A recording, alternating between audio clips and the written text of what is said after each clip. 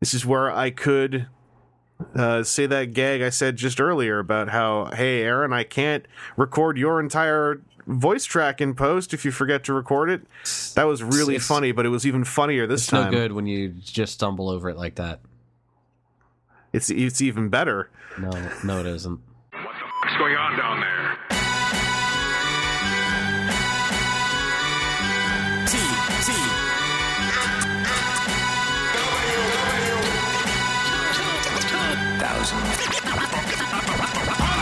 Hello and welcome to WTF and TFW episode 494. It's January 12th, 2018. That's when we're recording this, and I'm joined by Aaron. Hey. How you doing? How you doing? Whoa. Yeah, we're already talking on top of each other. Can't blame Audacity now. That actually just happened. That was just Aaron just trampling all over me while I'm trying to be kind with his kindness. So I'm doing good after having another allergy thing, but it was like seasonal allergies, not like ingesting food trying to kill me thing. So I was about to jokingly ask if you had another almond thing. No, it was Wednesday night. Come home after work to a sneezing fit and my nose running like crazy and just all the bad reactions. So I tried to go to bed early and just couldn't sleep due to consistently my body trying to drown itself in snot. And so then Thursday was horrible and I just said screw it. And as soon as I could leave on Thursday, I did. I came home. I slept 15 hours. Feel fine now. All right. So hey, if ever you need to just completely reset yourself, just sleep for 2/3 of a day. Yeah, when in doubt, sleep 15 hours, you're good to go. TJ, how you doing? You been asleep for 15 hours as well, or you riding the normal, the rough road like me? Sure, I've slept for 15 hours, just not continuously. At some point, here and there. You add it up. You've added it up, yeah. At least a week's worth of sleep in that. Man, I couldn't do 15 hours. I feel sickly if I sleep for more than 8 hours. I feel mentally tired and messed up. Normally I do too, but this is what my body needed because I'd gotten so poor sleep before that it was just hey, this has got to be done. Yeah. Well, Aaron and TJ actually, because this goes for and the listeners too. I wanted to quickly before we start talking about Transformers share my most recent culinary triumph. Because we talk about food sometimes. Yeah. I made some real good burgers. Not the New Year's burgers. I enhanced those. Aaron, you'll be proud of me. I tried chopping up some parsley into the meat as well, and I added some Worcestershire sauce. Okay. And then it was 1 pound beef, medium, 1 pound pork, medium, just under half an onion, chopped, and a whole bunch of seasonings, and 2 eggs and a bunch of panko, and I hand mixed it until it was like putty. It was great. It was great. That's what I'm going to be eating after we finish the podcast today, is my leftovers. Can you send one of those down south? I mean, it'll probably be rotten by the time it gets over there. Proper food storage methods. Come on, you can get some dry ice up there. You just walk out over the border too. You just walk outdoors. It's the frigid cold north, right? It's not dry though. Oh, it's wet. It's wet ass ice. It's sludge everywhere. It is the wettest ice. Ew! I said wet ass. Don't do that. Actually, you know what? I'm okay with a moist butt, just so long as it's not diuretic. What? Why are we talking about this? I don't Aaron? know. You keep going to butts. Well, I can't help it. All right. Okay, after what I saw in the toy aisle today, I don't want to hear about butts. I learned today that there are not 1 but 2 toilet-based toy lines coming out at the same time. I thought you were going to say you learned there are not 1 but in fact 2 different butts, and I was like, wait, where is this going? Because I know there's always the permanent gross one by that Australian company that did the thing, the squishies and the trashies and the poopies and whatever they're called. Yeah, poopies is literally the name of one of them. Excuse me, I made that up. What? They stole my idea? I'll tweet the photo later. Okay. It's magical. Well, we are not a Poopies fandom podcast, although we might be in our off-topic segment. We're a Transformers podcast. Whoa. I did have some toilet work done, but that's I didn't buy that. That was the building. We got a Transformers news item, and it's I guess poop related. Machinima is doing another Transformers cartoon based on Power of the Primes. They announced this one pretty darn fast compared to when they announced Titan's Return, I felt, as far as showing stuff for it. I get a feeling they're gonna kind of roll into this one and maybe even have the cartoon come out early in the toy line rather than right before the toy line ends. For full disclosure, as of this recording, I've only seen 4 episodes of Titans Return. So please bear that in mind while I'm talking about this, in case you think I'm omitting stuff. But they have revealed a full voice cast for Power of the Primes, and they have gotten a budget and spent it, I guess, 100% on voice actors, if Titans Return is any example to follow. So the new talent who's joined the cast includes Ron Perlman as Optimus Primal, Jamie King as Solus Prime, Greg Berger as Grimlock / Volcanicus, Samoa Joe as Predaking, and Mikey Way as Snarl. Mikey Way being the musician best known as the bassist from the rock band My Chemical Romance. I'm really curious how that casting happened. Like, that seems like someone knew somebody, or someone bumped into somebody in a bar. The whole casting for the show is like you're doing a Mad Libs of pop culture.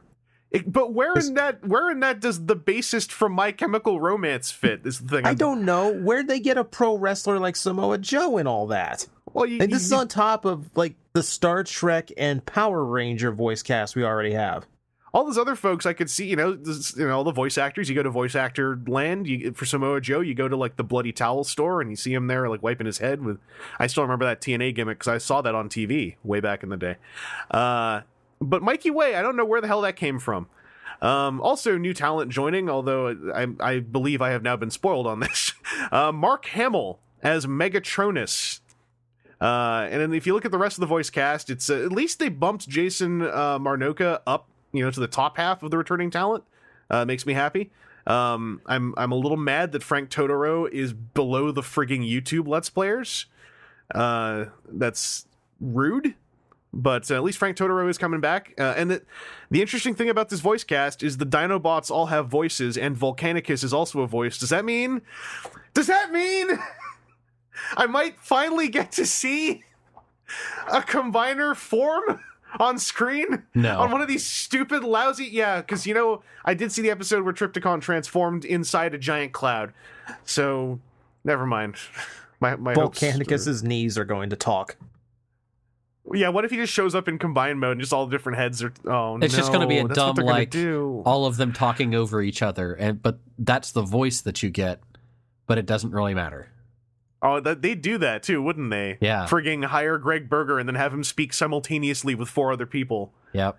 Tay Day as the Primes was basically that, except it was Tay Day doing like 3 different voices at the same time, right? Yeah, so there's... Do you know how deflating it was to see the first half of this news item on Twitter and then see the second half after I'd reacted? It was like 5 seconds of emotional highs and lows to know that all these interesting names and voice actors are going to be associated with a cartoon that has a high probability of objectively being garbage. I'm sad. TJ, have you gone farther than I have in Titans Return? Have you finished the thing? Oh yeah, I'm up to date. Oh, Aaron, what about you? I've seen a few of the clips that you've put up on Twitter. Okay, but not all of them. I can't be that bothered. Apparently, at least 4 people are watching the show entirely through the things I'm putting on Twitter, which makes me feel like I'm helping. TJ, you've actually finished the show without dropping like super duper spoilers. How you feeling about the new voice casting news? Did you all need a paycheck that badly? Look, if someone was going to give you like $4,000 to record vlogs with the Machinima people and then maybe read some lines at the same time, like, who wouldn't, right? Well, if I get to meet Mark Hamill and Samoa Joe, yes. Yeah. That's just what you do. I'm never getting over that. Like, for those who don't know wrestling, Samoa Joe is literally one of those guys where it looks like he could kill you by staring at you for too long. Like, no, his thing is... He can kill you by staring at you too long. His crowd reaction is literally... His chant is literally, Joe's gonna kill you. He's one of those guys where if you want to be the smartass in 2018 who says, hey, I hear it's fake. He's one of those people who can probably go like, yeah, it is fake. This ain't though. And he like twists your head off your neck. Mm-hmm. Yeah. And he's a Transformer now. Yeah, and Predaking. With the Green Ranger and Luke Skywalker and Worf. Is JDF back in? He's not on this cast list, right? I'm going by the ending where he was still around. Okay. So unless they just later Fort Max. He's not on the cast list, so maybe it is later Fort Max. Well, they run minor spoiler. They run Fort Max and I guess Emissary as separate characters. I got that impression when Emissary friggin' crawled out of a missile to debut, and then, man, he didn't even try. He was just Jason David Frank. The thing is, though, he does have that experience because of all the Power Ranger voiceover. I know, so, but he doesn't sound bad in the role. He just sounds like Tommy. And like I don't know what I expected, but it's just right down to the cadence and the way he spoke. He sounded like a teenager with attitude. Who is also in his 40s now? I can't remember. Yeah, in his 40s, and also looks like one of those people who could twist your neck at a moment's notice. Yeah. The only bummer about the Samoa Joe as Predaking casting is like I don't think anyone on the production of this is going to have the wherewithal to think of having Predaking like throw on a stranglehold on somebody, and I would love to see Predaking, especially the most spiky covered in sharp things robot ever, like just jumping on Devastator from behind. I'm picturing Predaking doing like the Muscle Buster now. Yeah, I think that's possible. You know what? When the Predaking toy comes out, that because it's going to be a Titan toy, right? Like I mean to be fair, we had Dwayne Johnson in here, and nobody like had him do an elbow drop or anything. Yeah. Well, he wasn't around long enough. Like Predaking, I assume Predaking will be in here longer. One Viacon and one Rock Bottom. That's all I was asking. Yeah. Aaron, at the distance you're at, how are you feeling about some of this casting? Sure. Okay. So I've been on mute most of the time. I don't know if you'd realize that or not. Just keep myself out of the conversation altogether. I caught some bits of it, but I want to reel you back in here. Okay. Let's say that your response was sure, comma. What comes after the comma? Okay. All right, here we go. DJ, I have one question for you because I didn't look this up because I'm still watching the series.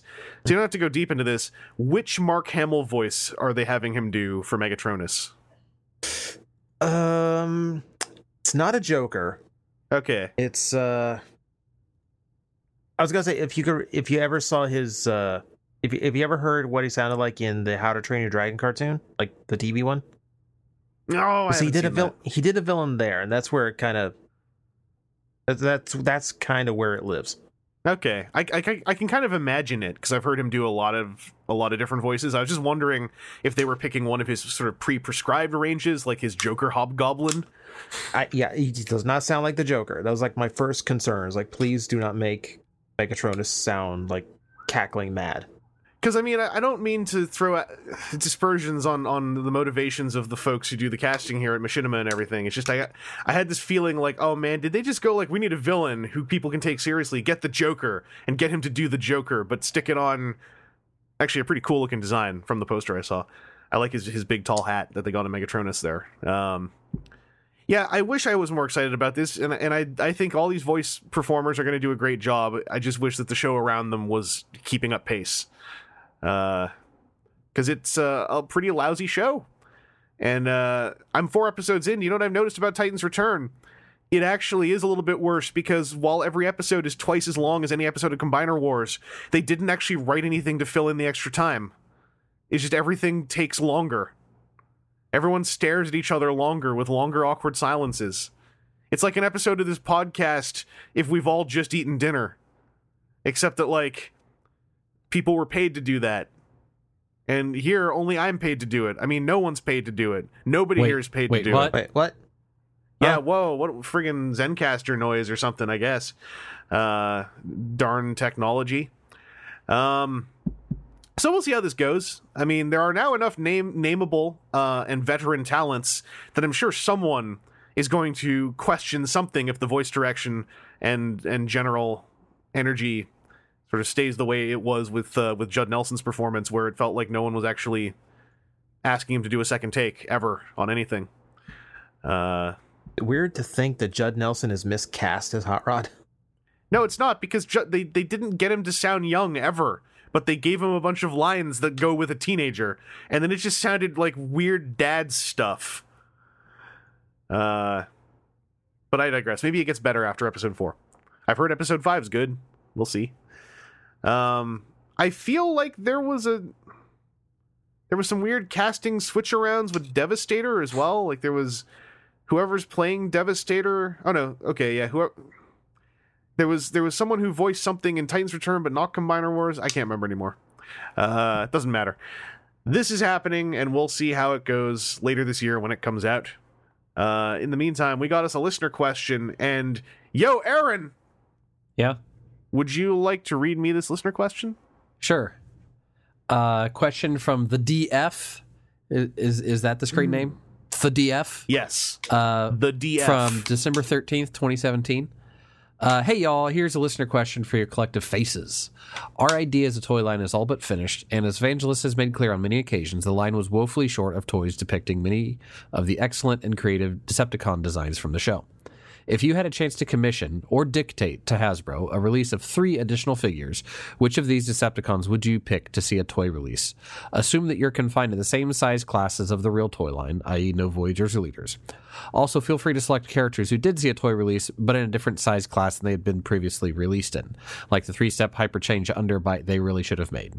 Eager to hear what you have to say on the matter. Ciao for now, the DF. Okay, I just want to lay out the 2 that none of us should say because they're so obvious no one should have to say it, is 3-step Hyperchange Underbite and Warrior Class Clampdown. Well, no, just an Underbite in every size. Yeah, they should release Underbites in every... I mean, they released them in all the small sizes, so let's move up to the bigger ones. Man, I don't even know how to pick 3. There are so many good designs, but like Clampdown was one of the ones I have a real bug up my butt about, because a Warrior Clampdown would mean we would have the pack all in one size class. Well, no, I guess not. Not with Underbite not being... Okay, well, you know what? He and 3-step Underbite go hand in hand. And we get a big Underbite and we get a bigger Clampdown. Man, do you guys have any Decepticons from that show that you really wish you could have seen as toys? I unfortunately had to go to the wiki in order to grab some. I don't think Kickback ever got a toy. Nope, no, he did not. I think that would have been a really interesting, like, Top Fuel Dragster looking bug guy. He has all of, I think, one line in the show, and what a friggin' great design to have appear on screen for about a minute. Like Scorponok we got. Got 2 in mind. I'd like to see some of the combiners in better sizes than the combiner versions that we got.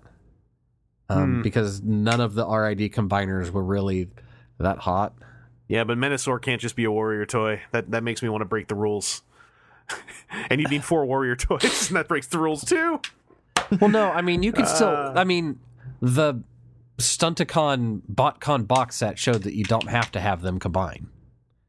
I know, but the red ones literally did. Right, well, I know, but I'm saying is if you had a couple of good versions of those toys, it'd, like, be okay. I guess. Man, like, how cool would it be? None of those combiner toys have anything approaching what you would call posability. I know, but like I'm just thinking, like, man, high end, right? Rid Stunticons where the limbs can also Energon combine with each other, and they can all combine into Menasor, and they're all, you know, they'd all be like Voyager size. Like if they could all do that, yeah, that'd be awesome. And they had like all the real Stunticon names and not like Heat Seeker or Slash Mark. They need to be Heat Seeker and Slash Mark because those characters were worse. They were not like the characterization of these Stunticons earned the new names. And I mean that in a good way. Like, they are not the classic Stunticons, except for maybe Motormaster. Heat Seeker is a man full of heat-seeking missiles. Slash Mark is David Kaye doing a Trax impersonation. It's worth it. TJ, what are your 2? The 2 I thought of were, Filch, who I always go to bat for. Mm-hmm. That's just a design. We didn't even see her robot mode, but not in the show. But the promo art, she looked amazing. On a trading card, you can see her On a robot. trading card, she looked really cool. And Chop Shop. Yeah, the thing about Chop Shop, I don't know what size class you'd put him in if we have to stick with the existing side classes. It's like that's a dude who freaking needs to be a Voyager. Like you could do a Warrior class one, I guess. Just go for very unpainted. Look, we're working in a limited scenario here. Do you want a Chop Shop or not? I want all of them. I want all the freaking Decepticons. I want the especially the ones who had lots of screen time, like the two bugs who were the lead villains of like friggin' season 2, neither of whom got toys, except until I think one of them is in a crash combiner with Bisque that never happened on the show. I can't even answer this. This is too many. It all makes me pine for things that I also know the third party marketplace will never have the buyership to fulfill the creation of anytime soon. But yeah, I don't mean to cop out. It's just like, for me, it is. There are so many Decepticons. I couldn't pick 3 because you just show me a list of the ones that never got made, and I just pointed all of them. So They're answer, all so interesting. Your answer is yes, all of them. Yeah, that's my answer. Which 3? Yeah, all of them. If I don't know about the commission part, but if I'm dictating to Hasbro, then my answer is yes, all of them. But Chop Shop is definitely a top one, as is Clamp Down. I had one more I've always yelled about, and now I can't remember because my brain's in the wrong place. But man, like at least I got my Thunderhoof, so I'll stop yelling about that. You know what though? Speaking of toys that we are getting, that are confirmed, that maybe we've even thought about before. We had a big reveal this last week of a new Masterpiece movie toy. It's Masterpiece movie Ironhide. This is an Ironhide movie 1 oriented, although I don't think he ever changed enough to really warrant other versions that I can think of. He turns into a GMC heavy duty top kick 6500 4x4 crew cab edition, which is way too long a name for a pickup truck. And he transforms into that robot mode, and he's the first Ironhide, I think, to really hit the weirder parts of the movie CG model. That the toys of Ironhide we've gotten have been pretty good, but they also all made him a lot sexier. This Ironhide turns into the weird, squat, wide-shouldered, big-headed cowboy cow who kind of doesn't have an abdomen. And I'm super into it because, like, this is how he looked on screen. He always looked weird to me on screen compared to the kind of taller, more heroic bodybuilder shape that I feel a lot of his toys hit. Mm-hmm. I have no idea how his articulation works, but I'm going by the rest of the line. I'm sure it's not going to be a big problem. The transformation fascinates me. Like the only thing about him I really had to say that was a bummer is they didn't friggin' sacrifice someone in order to like call up the Dark Satan magics to make his 2 cannons just disappear into the truck mode. I'll get over that. Look at his grill. Now look at the other mode's grill. Now look back. Oh god, I lost track of my scroller. Aaron, what am I missing? Look at the truck mode. Look at that picture number 6. Okay. Where are the letters? They're in the middle. Okay, now look at picture 7.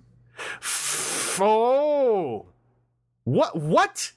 Now look at picture 6. Where'd that come from? Now look at picture 7. Aaron, what's going on? I don't know.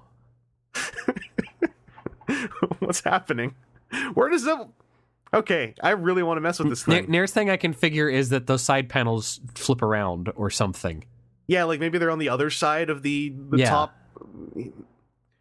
That must be to facilitate some... Well, I mean, it's for screen accuracy as well. Right. But that's got to be also to facilitate something as far as the shoulders go. Aaron, how are you feeling about this Ironhide? How do you think of first impressions? This is another one of the movie masterpieces that I would be very interested to maybe have somebody else buy. Yeah. I was wondering where that was going to end. Like, if it's really good, I might pick it up myself, but I definitely want to be hands-on with it first, or have hands-on reports from people that I really trust. So, Chris, you should buy this thing.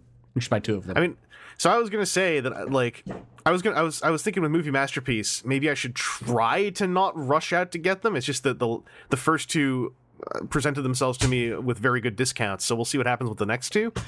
But yeah, I mean, if I could pick them up on that sort of discount, I'd be more likely to jump into it. But I've only ever seen the movie masterpiece Optimus Prime for like 110 or 120. Well, and that's the thing just about no good.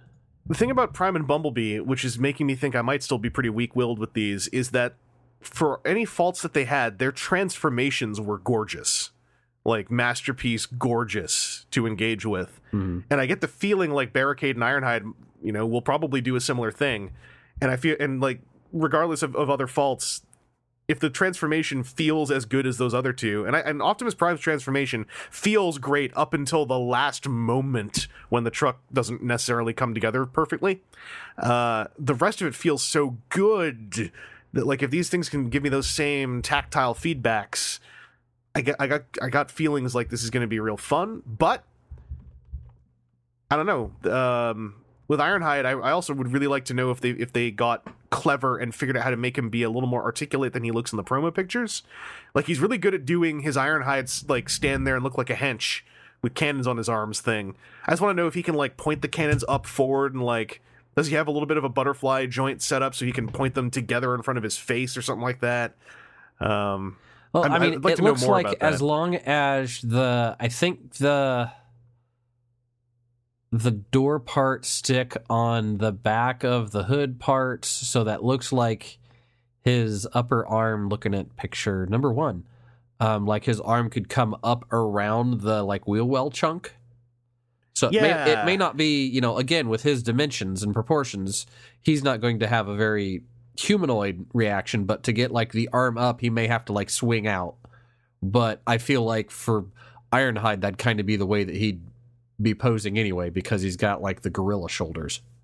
Well, however they do the articulation is because his transformation, I think, is going to probably feel good because that's just been the hallmark of the last 2 releases. The way his articulation works also kind of fascinates me because, yeah, his body is, when you go movie accurate with Ironhide, his body gets friggin' weird. Mm-hmm. And, like, you can even see in his hips how he's got, like, normal hips, but they're placed in the weirdest spot. They're tiny, and he has, like, tons of hip chunk. And yet, in picture number 1 compared to picture number 2, with his legs kind of bent forward a little bit, it still looks like they're moving as though they would, if they were that big. Uh-huh. So I think there's some real clever stuff potentially in his articulation, and that kind of gets me. That and he can Muppet mouth because his mouth can flap open. Yeah. Before there's one other thing about him I'm thinking about, but TJ, let's come over to you. How are you feeling about Masterpiece movie Ironhide? TJ's BRB. Yeah.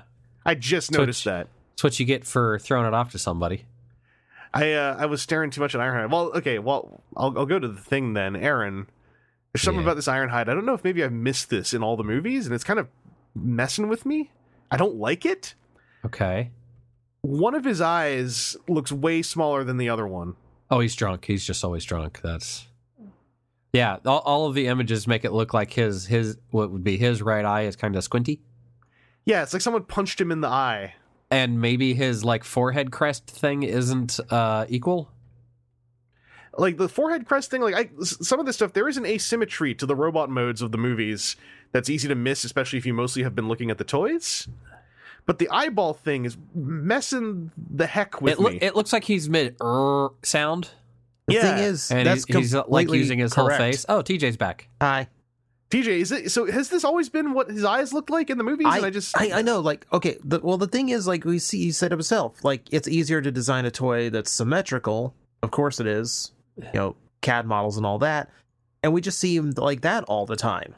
Because when else do you get a good chance to look at him in the movie? Like, look at his face. I had to go back and look at the original scene where they're in the backyard of Sam's house, just to make sure that is completely accurate.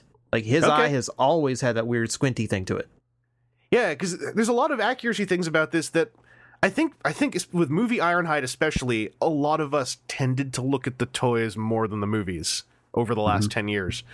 And so there's also stuff like how his, in vehicle mode, he doesn't have painted hubcaps. They're black. But if I understand correctly, that is accurate to the Topkick model in question. At least I think it is. I didn't look at the truck for accuracy. I was checking for squinty eyes. Yeah, I just saw someone talking about it on Twitter back when this got dropped, and someone said that that's actually an accuracy thing. So, like, and these movie toys, you know, they haven't been perfect, but they have had a lot of really very specific slavish moments that make me appreciate them, given how easy it is to gloss over so many details on movie designs. But for me, the like visually, the biggest draw of this toy is to finally see a transforming movie Ironhide who has the weird ass shape that he has in the movies, as opposed to like the linebacker we've always gotten. But TJ, how do you feel overall about movie Ironhide? The toy itself looks extremely impressive. Like someone posts a side by side of it and just the raw character model from the movie. Yeah, and it's shocking just how many of the details they got right. I'm used to those movie transformations not being possible when you have to worry about things like physics. Yeah. I think that there's, like, if I was going to say one thing to folks who are discussing this, it's if you think this looks worse than older movie Ironhide toys, I don't think you're necessarily wrong, because older movie Ironhide toys smooth his robot mode out to such a nicer looking robot. This is going for the one on screen, and because I know I've done it. I spent years doing it. I used to look at the one on screen, and I'd rewatch one of the first three movies and double take when I'd see a shot where he's like standing still for a moment. Like his head is gigantic in the movies compared to a lot of his toys. So like this is definitely not a toy for everyone. It certainly is one of the uglier movie Ironhide toys, but it's also accurate. Probably the most accurate one. I just noticed his rear wheels are in his thighs, and I think those are the actual rear wheels. And he's also has like wheels in his truck bed, or in the truck body. Yeah, I think those are the. So wait. I think those are the like wheel stuff that we see maybe come out around his shoulders. Are they the wheels in the look at picture number 4? There's a wheel sitting in his driver's seat. Yeah, that's what I'm saying. I don't know if that's like the wheel stuff that come out under his shoulders. Oh wait, but those don't have the hubcaps painted. Oh, is that his elbow? That might be his elbow. I think that's his elbow. Maybe. Man, this is kind of... I'm enjoying this part of these toys, like the masterpiece approach applied to these 07 movie designs. Yeah, I think that is his elbow. That might be, so that's probably then like the windshield chunk behind his arm. Yeah, I mean, I'm into this. Like, certainly, like, Aaron, like I said, I want someone else to get these in hand, review them for me, show the odd bits. I can go, that's cool. I just saved myself $150. Like, if this thing has the hand feel that I got off the last two, leaving out the part where Optimus Prime's truck mode is not perfect, if the transformation hand feel is there like the last two, I'm probably very on board. Yeah. I'm the more I'm looking at picture number 2, the happier I'm getting with the way this guy is looking. Anyway, any other thoughts on these, or shall we bump along? I'm good. Alrighty. Well, we've got another listener question. This is a pair of questions I got from Inhuman Elm.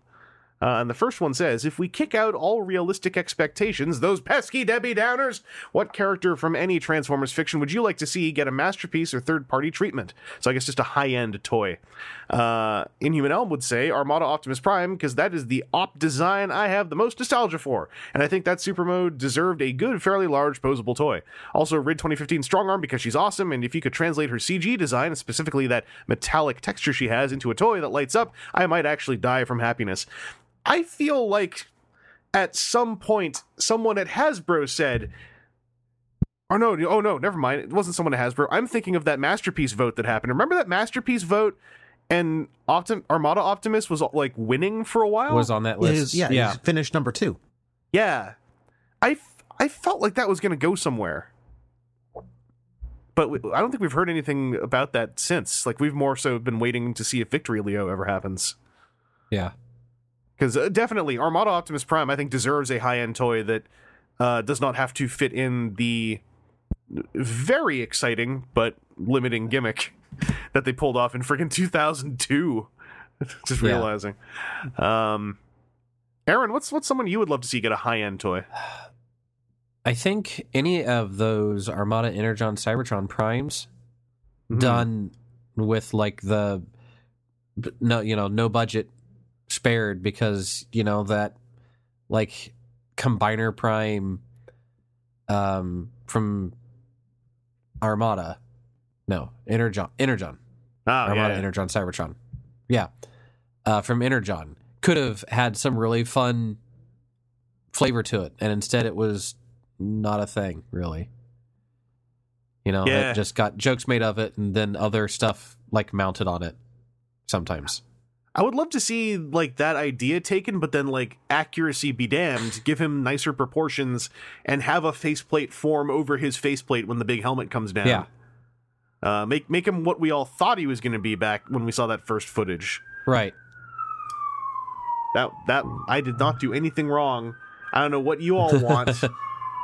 I didn't even say anything questionable that time. Wow, you got two different sets of sirens? Yeah, we had some fresh down. Icefall.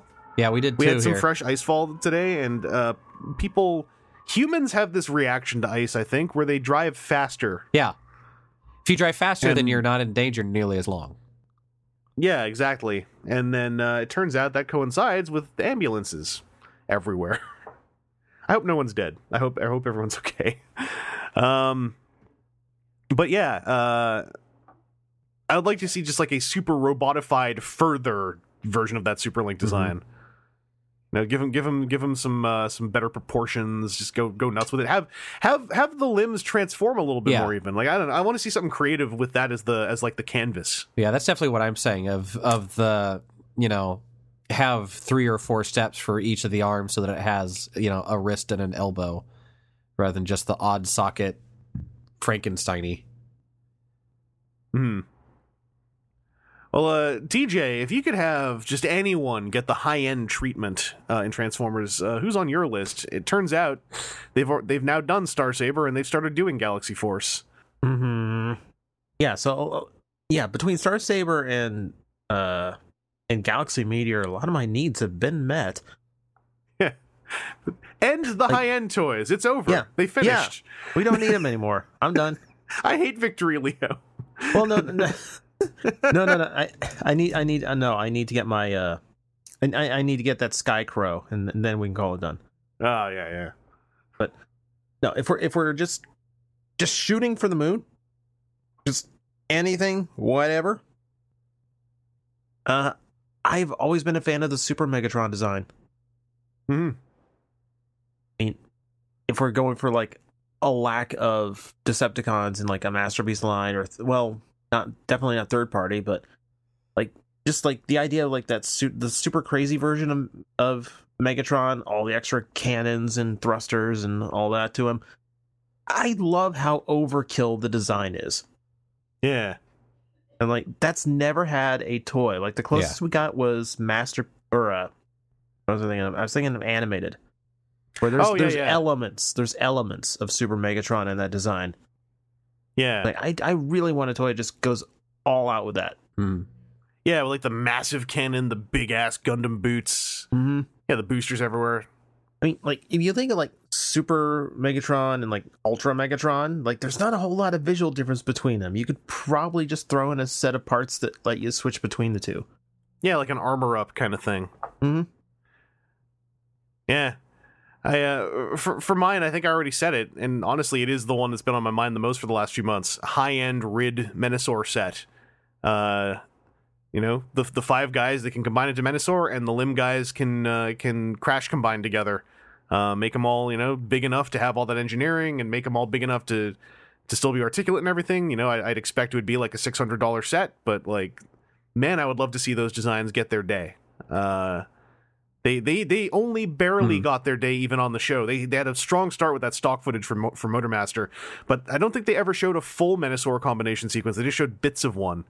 Less bits than the bits and pieces that made up the Ultra B stock footage. And man, like it's just the Stunticons and Rid, the combination ideas were so cool throughout, and also the Crash combination plus their personalities made them really fun for me. And yeah, I would love a high-end set of the 5 of them that are fully featured, fully articulate, straightforward transformations. Don't have to go nuts with that.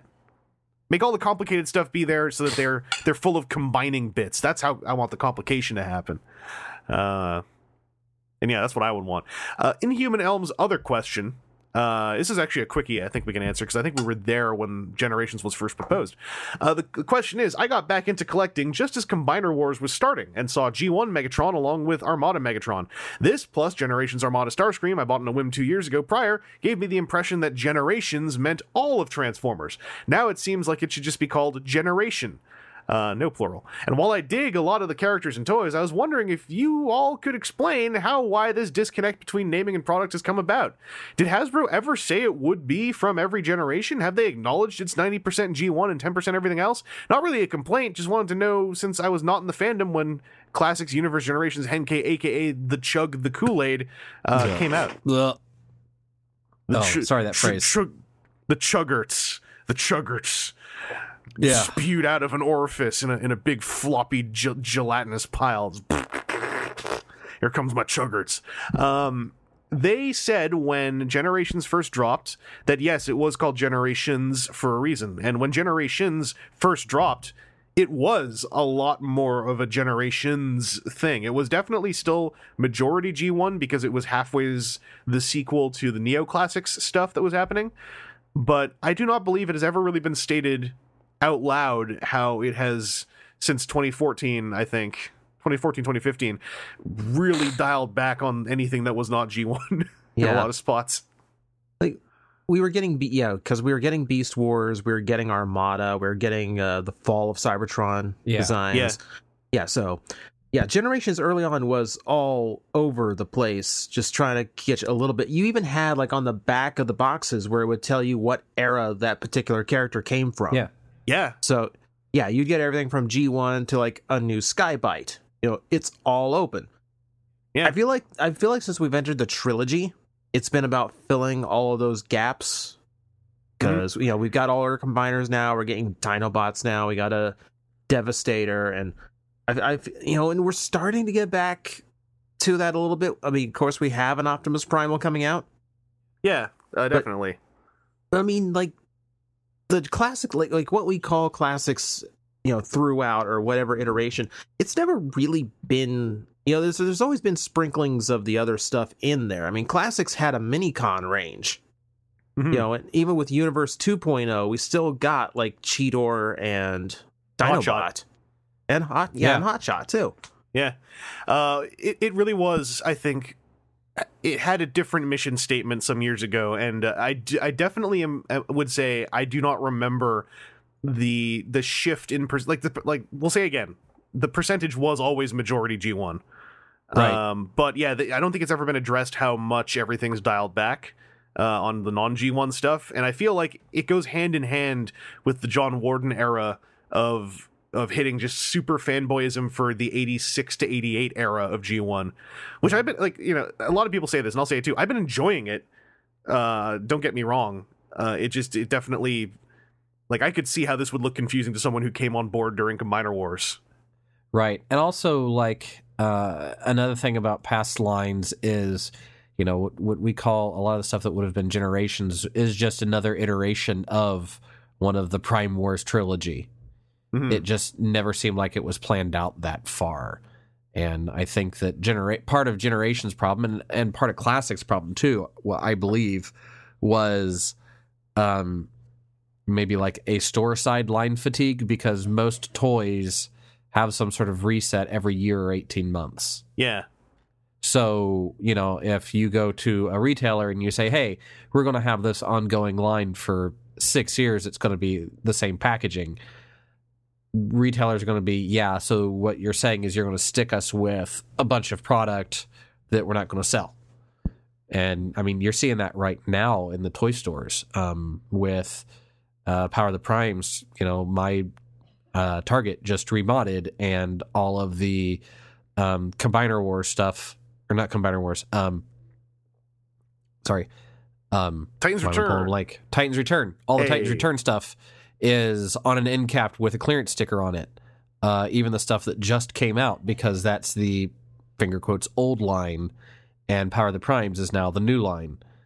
And you know, when you have stores that are used to that sort of changeover, it's hard to say like, no, we're going to have this classics line where we're going to cover all of these things across Transformers. So that's when you get these like name changes, line shifts, and I think that at least the way that it seems like they've gone about it with the first two parts of this trilogy and apparently into the third, I think that setting it up this way is a little bit better.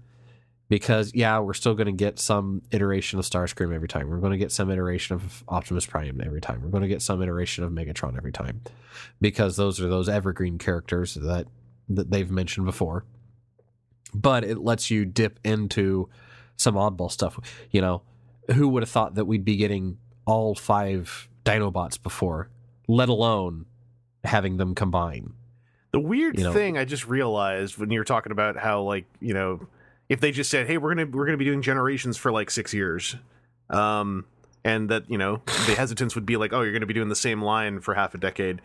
If Right. Generations had done more stuff beyond Generation 1, aesthetically at least, that would have solved such a qualm on an aesthetic level. Like if each year it had shifted into, I don't know, like a different major aesthetic shift in the past generations. Like, it's just funny. Like Yeah. as it changed the line name more, the fandom side of recognition, it was more homogenized into G1. Right, but also at the same time, the fandom side, the people that like listen to podcasts about Transformers, the nerds, were what, 20% of the market?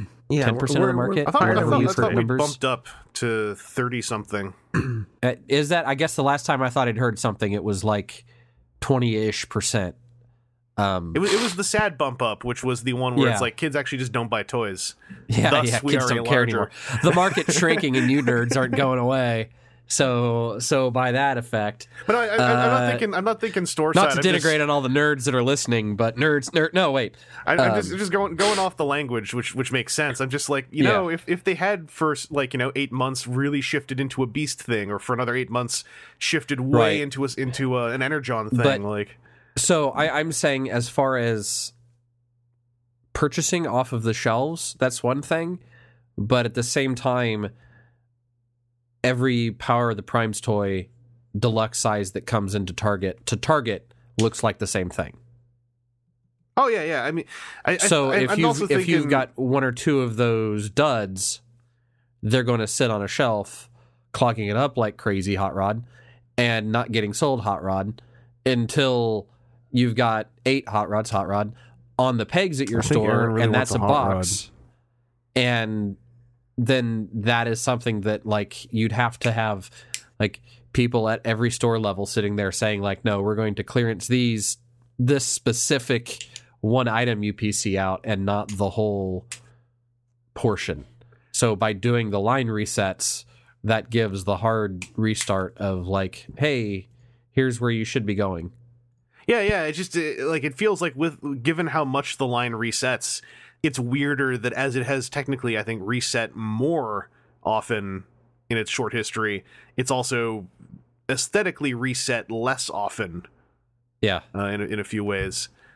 And at the end of the day, it definitely, I think, is disappointing to folks. Like, it is mildly disappointing to me, because I was one of the people back in 2013 who was like, holy crap, they actually have like an Armada logo on this thing, or, you know, they're saying the word Armada on this toy. They might do some more. And, like, you know, they have done 3. It took 3 different lines, but they have done 3 Armada toys. Still no Energon though. But yeah, I don't think under the current folks running the show, it's likely to get any different as far as the ratio, because the guys currently running the show are way into G1, and it is great in its own way. I think that it'll be, once we get folks grown up enough to be in those positions who also have a fandom for stuff like Armada, that maybe there'll be some swing around. Like a real second wave of Transformers fans. Yeah, because I think that the era that would have had a nostalgia, or not a nostalgia, a love for something that recent would have been a lot of the folks who actually worked on it, that being the Aaron Archer era for the most part. Mm-hmm. Aaron and Eric and all those folks. I believe it was their era. Am I remembering right? Was their era the one that had that Armada Hotshot Generations toy? Yeah. Yeah, so that was like this kind of like circular defining moment in a way. And I think that without that connection, it's going to be nostalgia, which means it'll probably be a while until anything shifts as far as the ratio. But things always change, and I'm always happy to eat hats. I eat lots of hats. But yeah, that was supposed to be a quick question, and we kind of kept going. But they definitely did early on say it is going to be generations, plural. And it was for a little while. Yeah, they hit multiple generations. Yeah. In some cases, it was more like, yes, they hit multiple generations once. Once, yeah, but it's better than nunts. We checked the box. We checked the box, guys. You got a beast in there. Shut up. You got two beasts. What's your problem? For a while, it was we got a beast. Yeah. Right? Or no, it was two. It was Dinobot and Cheetor, but it was like, yeah, we did two. What else do you want? Trying to bleed us dry, you leeches, you vampires. TJ, would you like to read this last question here from Kevin Sig? Sure, we can do that. All right, so I've got a problem I'm hoping the WTF crew can give me help with. I've got real issues bringing myself to sell stuff on eBay. And no, this isn't about a huge attachment to stuff I've got. It's just I've got some anxiety issues about setting an auction up. I hate begging for attention to my listings, and I always feel like I've done a poor job of describing my item. I also hate putting a price to me items, but I also don't like listing at zero since I'm worried I'll get shafted. I've sold some stuff on eBay, but for ever success I've had, there's also been a failure, and this always sends me into a funk where I just can't sell anything for a while. True, not everything sells, but when something doesn't, I tend to blame myself or thinking I could have done something different. I know I'm a bit of a head case, but any words of wisdom or suggestions would be appreciated. Thanks in advance, Kevin. Dear Kevin, fellow head case, that first paragraph up until I'm worried I'll get shafted is literally me whenever I think about selling anything on eBay. I am always thinking, if I put this thing up and it's not set at zero, no one will even look at it. And if it's set at zero, no one will look at it till the last minute and someone will buy it for 5 cents. I always feel like my descriptions are terrible. I always feel like garbage if I go on, just go on Twitter and say, hey, I put some stuff up on eBay. I feel like guilt-ridden most of the time. I feel a lot of this question. I feel it a whole lot. My empathy and sympathies. And if I can throw out a quick suggestion, Chris RTX was talking to me when I had similar feelings about just sharing like my Patreon on Twitter and some other stuff on Twitter, and it's kind of like the people who like if you sit there thinking, man, I am going to be such attention grabbing scum for putting this up, usually it turns out you're the only one thinking that. I still have trouble accepting that, but it also has been proven true for the most part. I was the only one thinking that. No, you weren't. Well, I mean, hi, Chris. Aaron doesn't count, though. I'm talking about, people. Aaron's a person. Aaron's one of my favorite people. Put her there, Aaron. Oh, we can't. We're too far away. I joined Aaron's gaming gang team again, and I was the first one to join. Yeah, here, I was going to use that as part of my example. Thanks, bud. I'm very proud of myself. Kevin Sig also donated a whole lot to my Extra Life page last year, so thank you, Kevin. For he's always been a good friend of the gaming gang. Yeah, but I brought this one up partly because TJ, you sell friggin' shovel loads of stuff on eBay compared to me. Well, yeah, shovel loads comparatively, yes. So, I don't know, did you have these kind of problems early on? Did you have a way of getting over them? No, my issues more or less were, am I really ready to get rid of this? Am I going to miss it if I sell it? Am I going to regret this if I ever want to get it again? You know what? Put it in a box, let it stay there, out of sight and out of mind for a month. If you really miss it at that point, okay, then keep it. If not, get rid of it. But then how did you get so bold to just go, once you were ready to get rid of it, to just go on eBay, put it up, and go like, hey, I put up an auction? Like, where'd that courage come from? It came from, you know what? If they don't like my price, too bad. If someone will come along who will eventually like it. Yeah. I generally, for me, I never price at an auction at 0 because, it's really easy to get ripped off that way. Generally, what I will do is whatever I'm planning to sell, I will go into the sold listing searches and see what it recently sold for. And then if I want to make sure it sells, I'll take $5-10 off it, depending on how big it is. So I put it at a price where I know it's selling for this because in the last month, 6 have sold for more than this. So yeah, I know I'm in the market and I know the price is correct. So I don't ever have to worry about something like that.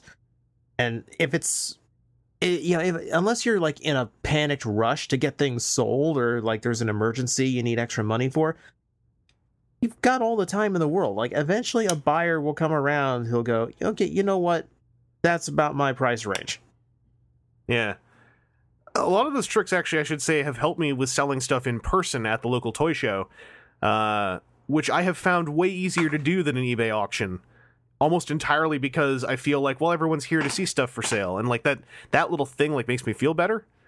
And I'm sure there is a very simple way to just apply that to eBay. I don't know how myself. eBay, everyone on eBay is there to buy and sell stuff. This is true. It's literally the same mindset. I know, but I'm not seeing their happy faces. Maybe if I put in my eBay descriptions, you must send me a photo of how happy you are after you buy it. Well, that's you get your seller ratings, you get your feedback score up. Get the pretty little star by your name. Oh, I'm going to have so many stars. Aaron, have you ever faced any kind of anxieties like this, selling stuff on eBay? The couple times that I had to do crash sales, I did. And I undersold myself on a lot of things. So I get that other side, for sure. Now when I've put a few things up, all I've done is turned on the, hey, I have things on eBay flag on TFW and just kind of walked away from it. If that drove anything over, I don't know.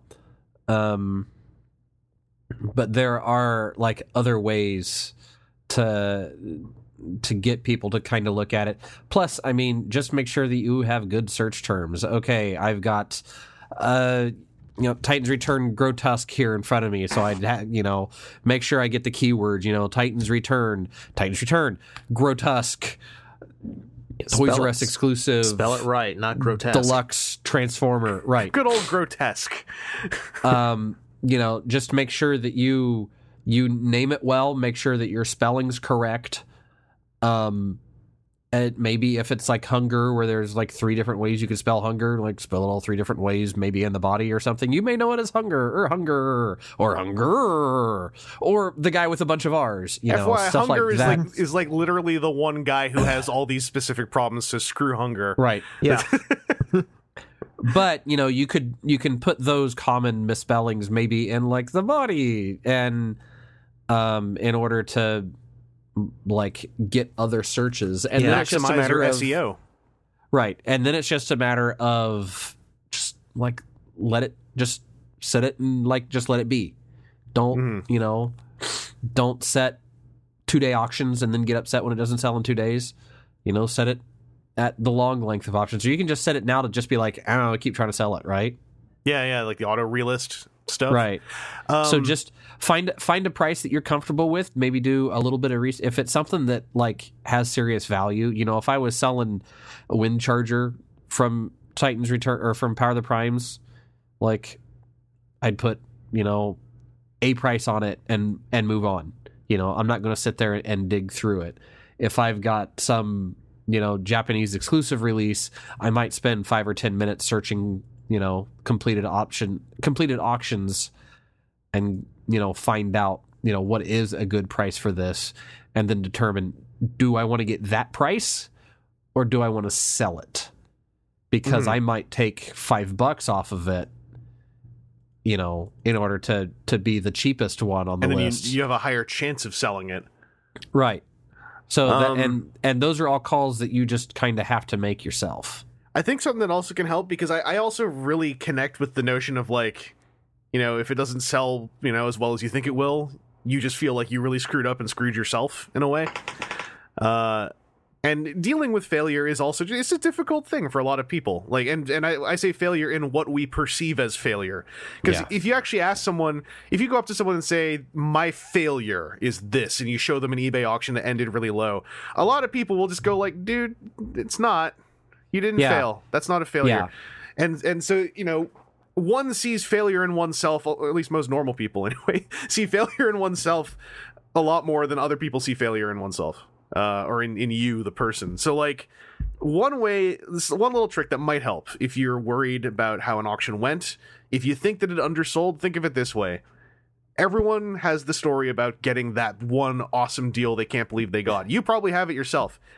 If you facilitated that, whether or not you intended to, there is something kind of cool in that. Yes, you are making a lot of assumptions about who won the auction, but for the sake of feeling better mentally, I would say make those assumptions. I've undersold some stuff at toy shows when I have seen that it is making the person buying it just obscenely happy, or they have found a thing they're looking for and they got a deal on it. There's something non-monetary that is still rewarding in that for me. And if you can find that, and in some cases maybe just sort of trick yourself into thinking that's what's happening, if it's an online sale, I think that could really help. See, I have done that in the past, where I would rather be the one where they get to tell people what a good deal they got, rather than, oh, you that's what you paid for? Ugh. Yeah. I'm always a big fan of sell it for what it's worth to you. Don't sell it for what the market value is, or what, well, you could get this, but then again, you could also sit on it for 6 months waiting for someone to wander by who is willing to spend that. Yeah, right. and if you wait that long, then hey, you also cracked another code. Like, at the end of the day, as long as you're not hurting people to get what you want, like as long as you're not like buying out cases in the hopes that you're going to be the one source and you can upcharge or something dumb like that. Like, it's all just one-off transactions that most everyone involved will forget about. And it is hard to do. It can be very hard to teach yourself this, and I still am not very good at this. But teaching yourself to forget about it as well can be really, really helpful. Not just in selling stuff, but in a lot of life in general. So hopefully, I hope that helped. Because like I said, that first paragraph of this question, I was just like, man, this is speaking to me. Anyway, like I said, hope that helped, Kevin Sig. We're gonna move into what we got this week. You boys got some Transformers, I heard on the grapevine. Uh-huh. Mm-hmm. So let's do the hot potato approach. And then, if someone brings up a thing you got, then just like jump in on it. I'm talking to really it's just between the two of you, I think, for the most part. All I got this week was a third party thing I know none of you got, and not because it's new. But Aaron, what's one of the things you found? Hey, thing I just cracked open and put a couple photos on Twitter of is Grotesque. Grotesque? Mm-hmm. Or Grotesque, or whatever. No, Grotesque. It's actually Grotesque. Yes, it is Grotesque. Let's start this. Let's get it going. God. Actually, I was really impressed because it's impressed into the bubble for both him and the head, except for the boxes out in the other room. That is a depressingly unresealable box. Yeah. Well, I mean, RC was the same way. Yeah. I mean, I got the two of them at the same time. But it is a very creative box. I just can't believe I liked it on RC. I like it here.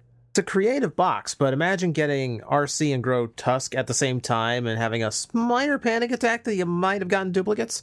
Yeah, I'd like to maybe see us, like, even if it was just a color splash on the outside. Also, it is like all it needed to be resealable in a way that would have also preserved that box experience would have been like the slide off bubble topper. Okay, and like yeah. the box is so lovingly crafted, it feels like so sad that you have to snip those twist ties. And either you're just ripping that bubble off. Either way, you're only getting that experience once, and maybe that makes it a beautiful thing to some people. I just wish I could put them back in those boxes too. Yeah, but no, I really feel that this was the first go around intent for that mold. Mm-hmm. Not Twinferno. Twinferno's got some really clever transformation. elements to him, but yeah, like Right. there's something about Grotesque that just feels more The solid way and together. the way that the head comes together from both sides yeah. together into a mouth is so pristine. I sat there and like did it back and forth 5 or 6 times just because I could. Me too. And me the- too. And the legs into tail work 10 times better on this one than it does on the Yeah. other. Mine has trouble holding the tail together a little bit. The tolerances are just enough to Mine keep it together. the first time it did, and all it took was me like undoing it and then redoing it and giving it a little like rub to push the inside, like the back and forth tab part together. Mhm. And since then, each transformation's held. So I don't know if I got the money one this time or what the difference is, The but massaging pinch. yeah, it is molto bene. Yeah, the way Um, the jaw comes together on that made me pause when I first opened it. Because I didn't see any of the videos about him, so I was expecting him to be way more of a recolored Twinferno. Yeah. Yeah. And just everything about it, all of the paint apps on mine are just perfect. Which I mean, it's the upsold ones, so they can spend a little bit more time with it, for sure. But I definitely think that this is like if you can snag it on one of the times when it pops up again on ToysRUs.com, man, go for it. Yeah, he's a surprisingly solid figure for being so heavily remolded. Like, it's hard to tell he is remolded because it works that well. Yeah. Like the only like I can only give a grievance to I wish the maroon matched the original toy a little bit more, because the original G1 Grotesque is a little bit brighter. But God, it's such a I have to search for that nitpick. He pulls everything Yeah. else off so well. I grew up with that figure. Like, this was like a dream to me. That like you're telling me I have one with articulation. Well, it was also like a dream to like both you guys, but you especially, TJ, because like this was also the payoff after missing that tiny ass window Oh my God, the first time. Yeah. So annoyed. It's like, no, when else do I get to sleep in? I need, and I was up late last night getting things done. Let's just take a quick hour little nap. And Hey, what's up? It's Hasbro here. We got a new Grotesque. Anyway, sold out. Bye. hey, my alarm went off. What'd I miss? Yeah. Yeah, I'm so happy that toy became easy for people to, well, quote unquote easy for people to get compared to before. My biggest grievance with that toy is he made me realize if they had done one more retool into Repugnus, I would have been fine with it. And it makes me more sour. that Repugnus ended up so Maybe tiny we'll get it in Titan's Return. in Power of the Primes. Power of the Or Primes. Power of the Primes, yeah. Yeah. I know what I mean. Yeah. Well, yeah, I mean, they're friggin'... It looks like they're actually doing it. They're going to put friggin' Shuttle Blast Off out Yeah. 2 lines later. Well, they brought the combining back, so I guess Yeah, there's an he's- excuse. It's been waiting in the wings. That's amazing to me. I am so happy about it. Like, I don't even need the figure. I'm just like, no, I love how long a game that was. Like, the moment the combiner peg came back, it's like, hey, you know what? We never did this one. Tooling's here. Hey, it's a new mold to the U.S., and hey, it fills the line. You know what? And if that one comes out, it would be really cool if they used the strafe remold of that from Unite Warriors Computron and just recolored it into someone else. like went 2 levels like that. I'd be way into that. But so your guys' Grotesques all turned out great. It sounds like you guys are vindicated after the robbery of New York Comic Con. Yes. Mm-hmm. TJ, you've got friggin' two generations of the MonsterBot trio. I didn't even realize it until I was about an hour into this Grotesque before I realized, oh, I did collect every MonsterBot. Cool. Yeah. Uh-huh. You want to go nuts? A third-party company called Fans Hobby has done masterpiece-sized MonsterBots. Oh no, I've seen those, and like I've seen Hulk Repugnus. Yeah, all I'm saying, it's a fresh year. It'd be kind of cool if you just went totally nuts and were like, hey, this is technically I only need 3 more toys to have every MonsterBot. I've seen some things third parties doing. soon, and like they're gonna get enough of my money as it is. Like especially because it's me. Hmm. Like they're getting me. They don't need to do anything else. Just do some more monster bots, everybody. Get TJ to be one of those Masterpiece Dinobot collectors, but for the monster bots. Oh yes. Well, moving on from there, so that's one toy. Let's pop over to TJ. TJ, what's one of the fresh toys you got this week? Well, not exactly fresh, but it was in the box at the same time, so I got my Titans Return RC. Oh, for some reason, well, you know what? I assumed everyone got one of those except for me. So No. In my head, I skipped it out because, well, I've got the Generations one, and like I figure it's like as far as RCs go, that one's pretty spot on to what I was expecting out of an RC. Mm. And I basically tossed this one in just because it was still at ToysRUs.com.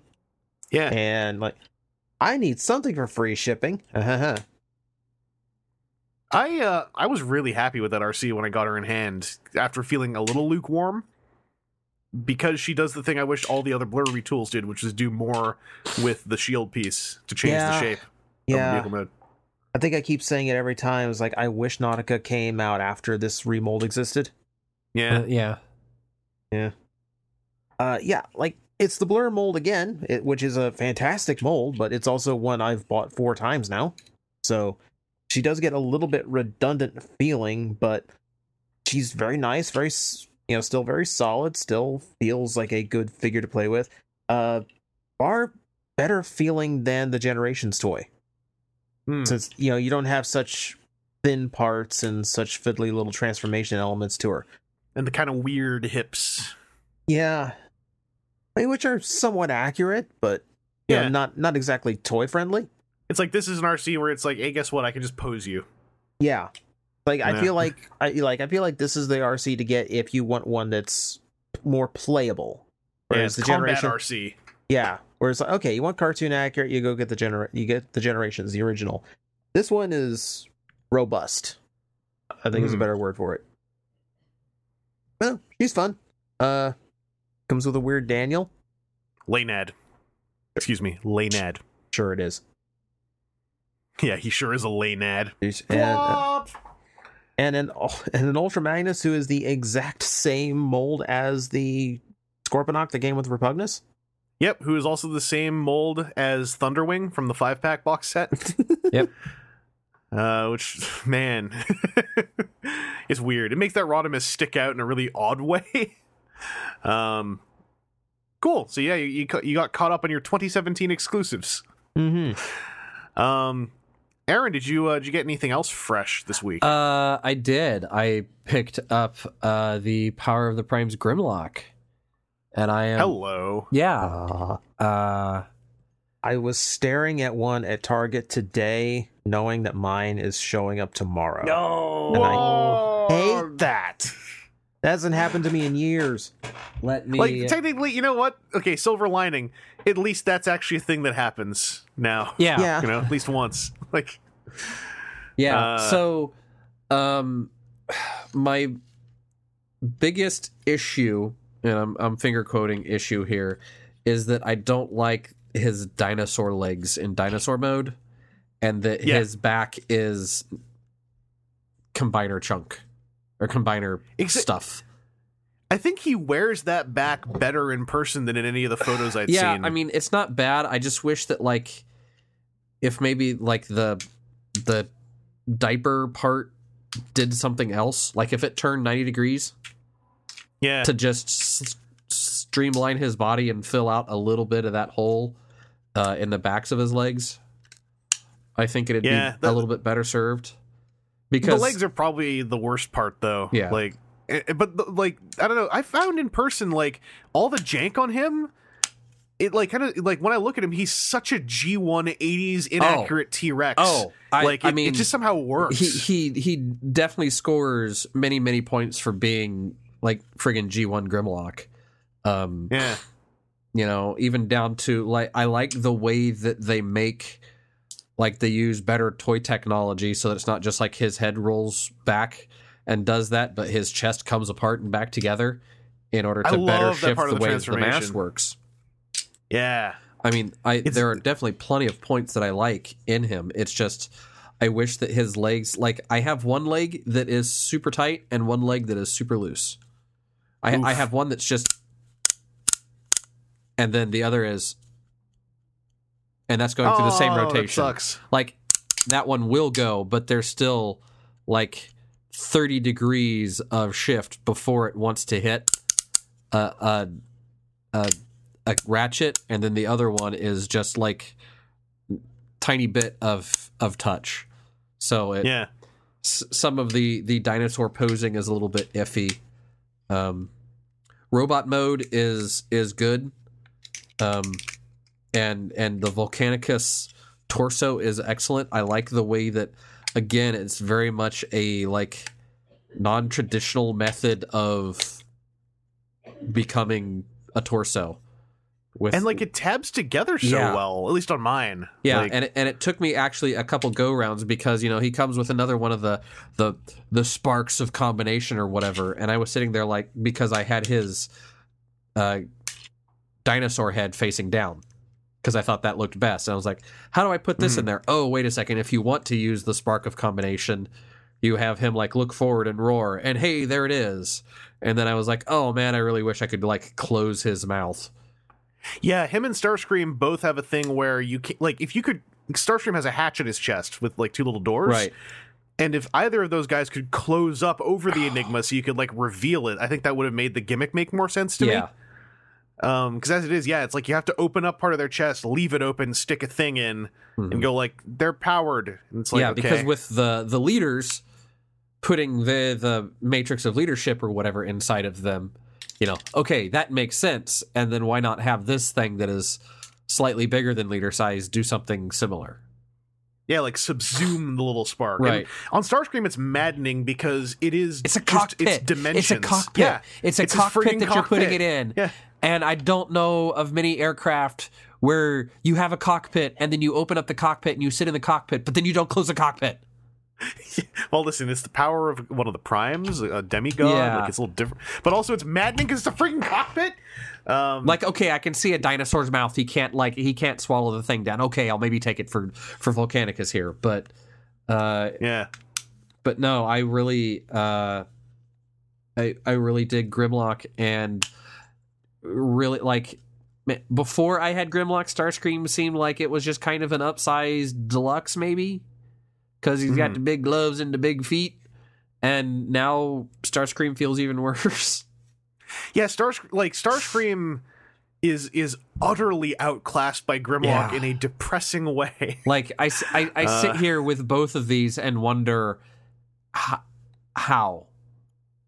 Like again, I don't know if this is a case where they said, "Hey, for wave 1, you have X number of dollars," and like Grimlock got 90% of that, now 85% of that, and Starscream got the other 15% when it was like, oh crap, we need a second Voyager for the first wave. Starscream? Yeah, it's like it's the difference between Starscream, whose myriad problems one could list out. A lot of them are the jet mode. Grimlock's myriad problems are his alt mode as well, but there's like 2 of them, and then his other modes are great. Possibly the best G1 Grimlock robot mode toy I have ever seen. And I don't mean to I'm not saying he's like better than the Masterpiece, but that robot mode on Power of the Prime's Grimlock is the most fun I've had with a Grimlock robot mode in a long time. Of just like, this is obviously Grimlock. He poses great. He has a waist joint. He feels good.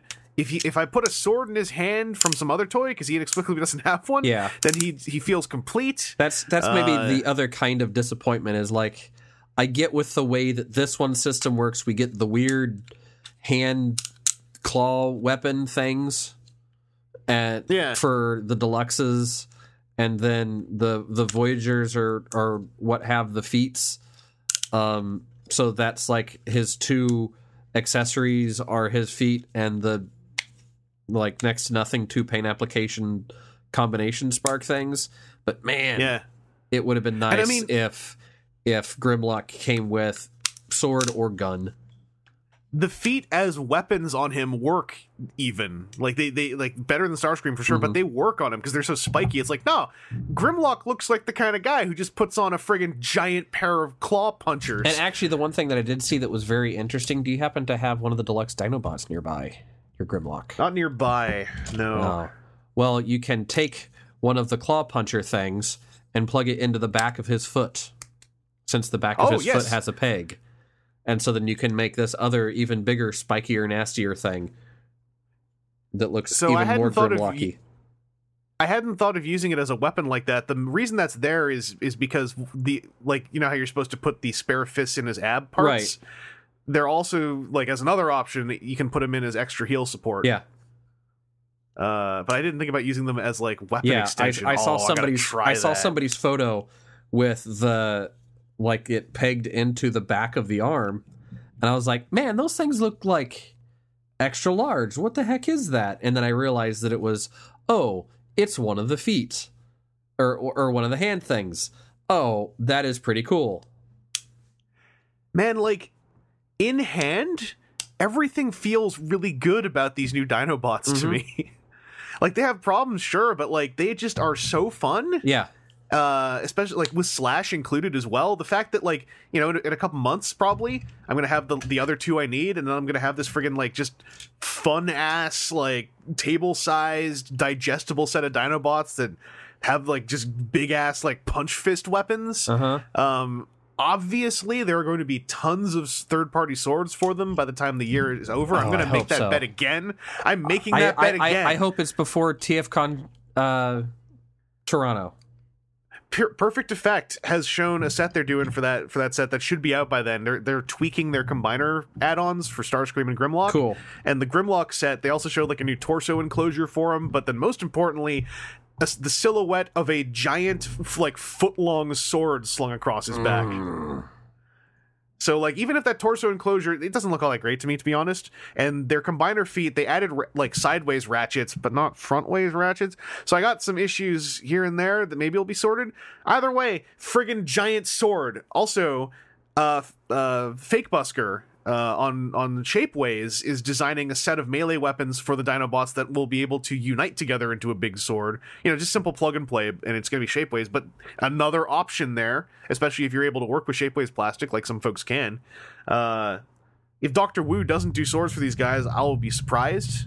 We're in another one of the Combiner Wars did this, and we're back. We're in another era where I am just sitting here going like, okay. Combiner Wars was new. Maybe y'all didn't catch up. You've had 2 years to catch up. Bring on the add-ons for the friggin' Combiners. Here we go. I am hype. I am prepared to be disappointed again, but I am hype for now. And I'm glad you got Grimlock. Yeah. I hear TJ will eventually have Grimlock. Someday. One of these days. 16 hours from now. In 16 hours, he should. TJ, what's another Transformer you got this week? Power of the Primes Optimus. That's one that Aaron did not get. Nope. TJ, that was my TFW staff pick for last year. So I saw. How you feeling about that toy? I didn't find him in 2017, so I couldn't make him mine. Aw. He's fun. Right. Toy's a lot of fun. Like, the truck mode is kind of a butt. Like, it's not there's one thing for the truck cab. I don't know if you've seen it. A lot of people started doing it, and it works. Fold the forearms down in truck cab mode. Think so? It cleans up the silhouette, surprisingly. It's good to know, because the way the instructions want you to do it, it just kind of looks like the truck is vomiting a robot out the back. Yeah, it just looks like he has a bunch of like just friggin' red ball stuff coming out the back. But yeah, if you fold them down, it at least cleans up that silhouette a little bit, and you don't have just straight up like forearms sitting back there. Just put it back to the combined robots. I'll try that next time. Yeah. But no, like, I love this the evolution gimmick works for this so well. Like, you get a really nice looking Orion Pax. Like, I never thought that design would ever have a toy. Yeah. Yeah, and okay, it's a little bit of a funky transformation that just kind of tucks a lot of robot behind, the vestige of a truck, but it works. Not complaining. I love, the transformation for the trailer is a lot of panels, but none of it feels like unnecessary. The arm transformation though on the trailer feels like such a friggin' like Yusha Brave Starsaber thing. Mm. Like the way that they fold up and then back down and you flip up the smokestacks. Like you can see the stock footage as you're doing it. Yeah, I love how much works into the toy, and the truck mode kind of pays for it, but it's such a small payoff for just how much fun everything is to do. I love that you have the Orion packs and then the combined Optimus, who feels really nice. Like, I've got some loose joints on Orion, but Optimus is dead solid.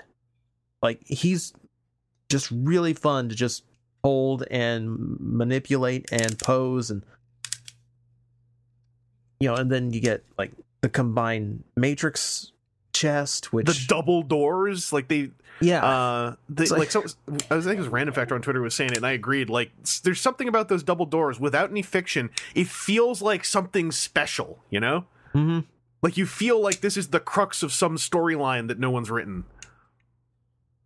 It's a little bit weird when you first do it, because if you've ever seen the if you're like either the hallway sequence from Mystery Science Theater or the intro to Get Smart, where it's just doors and then doors and doors and doors. I feel like like this Optimus Prime, I'm undoing an onion. Yeah. Oh, and I was going to ask you, how about that just friggin' when you put Orion packs in as the torso, like that friggin' kashunk when he goes in there? That's nice. That's like old 90s toy satisfying. It's like, patunk, and he's in. I did a hand motion when I said it. But, and there's a little lever to help get him out. The friggin' lever on the back is...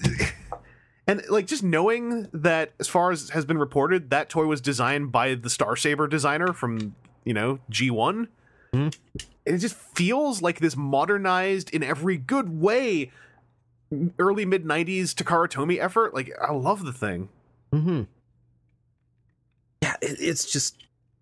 It might just be the fact that I have had this toy in my possession for 2.5 hours. So it is still very shiny to me. Mm-hmm. But yeah, he's just a lot of fun to play with. Like we've said it many times, like how many of the Generations Leader class toys across this trilogy have you picked up going, well, I'm glad I got this on sale? Yeah, exactly.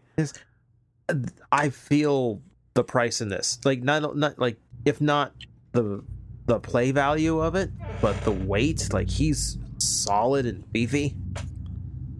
He feels to me like the perfect somebody's first Optimus Prime. Like it feels like the Optimus Prime toy someone will have nostalgia for 20 years from now. I can see that. Mm-hmm. Like in many ways, this feels like it has the same spirit that like Power Master Prime had for me as a kid.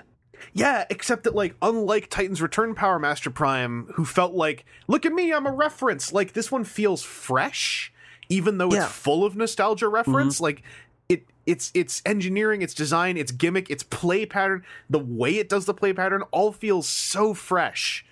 It's been hard to put into words, like, why this toy has been so affecting to me compared to some of the other ones. But, like, yeah. Oh, God, yeah, there's just so much to it that works. Yeah, Aaron should get one, I think. I tried.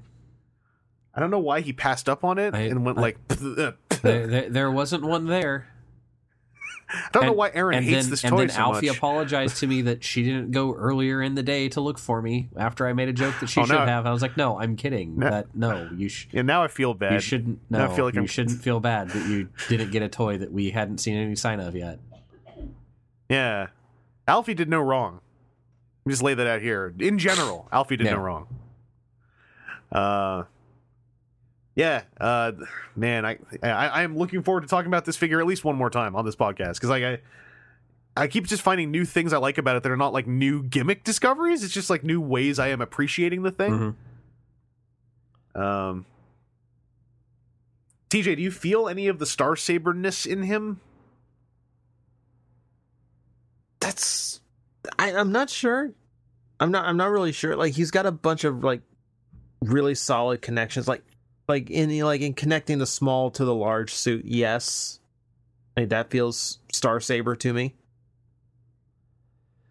I don't. One of the things that's hard to get past is just like I feel like I'm playing. Like I feel like in like the combined robot, I feel like I'm holding like an MP10 that's designed to do more. Yeah, it's so weird because I've seen the question of like, is this a viable replacement for MP10? And it's like in short, no, because no. Outside of his robot mode, he absolutely is not. If you only need the robot mode, I guess, but it's like. The idea of buying that toy to put in robot mode and leave on a shelf is ridiculous to me. Yeah. Like it's such a fun piece to transform.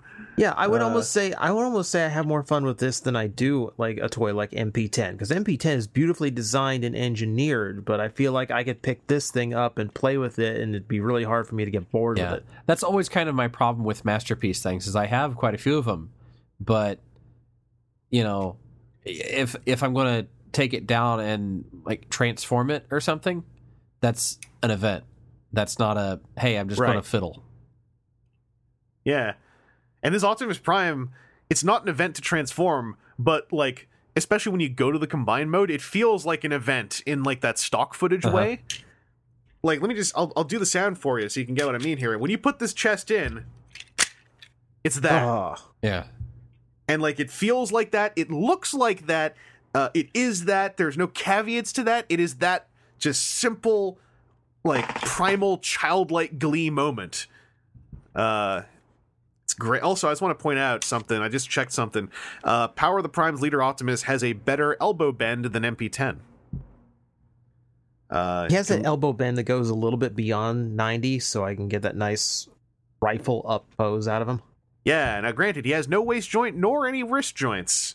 But, you know, I was just talking about elbow joints, so don't at me. Don't start something.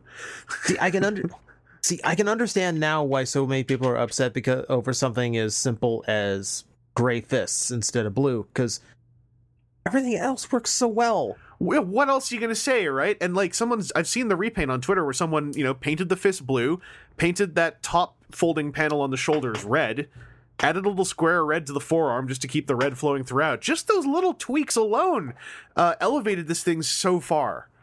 Like, I've got my blue paints ready to go. It's whenever I want to suck it up and actually sit down and do it. And I'm really looking forward to that.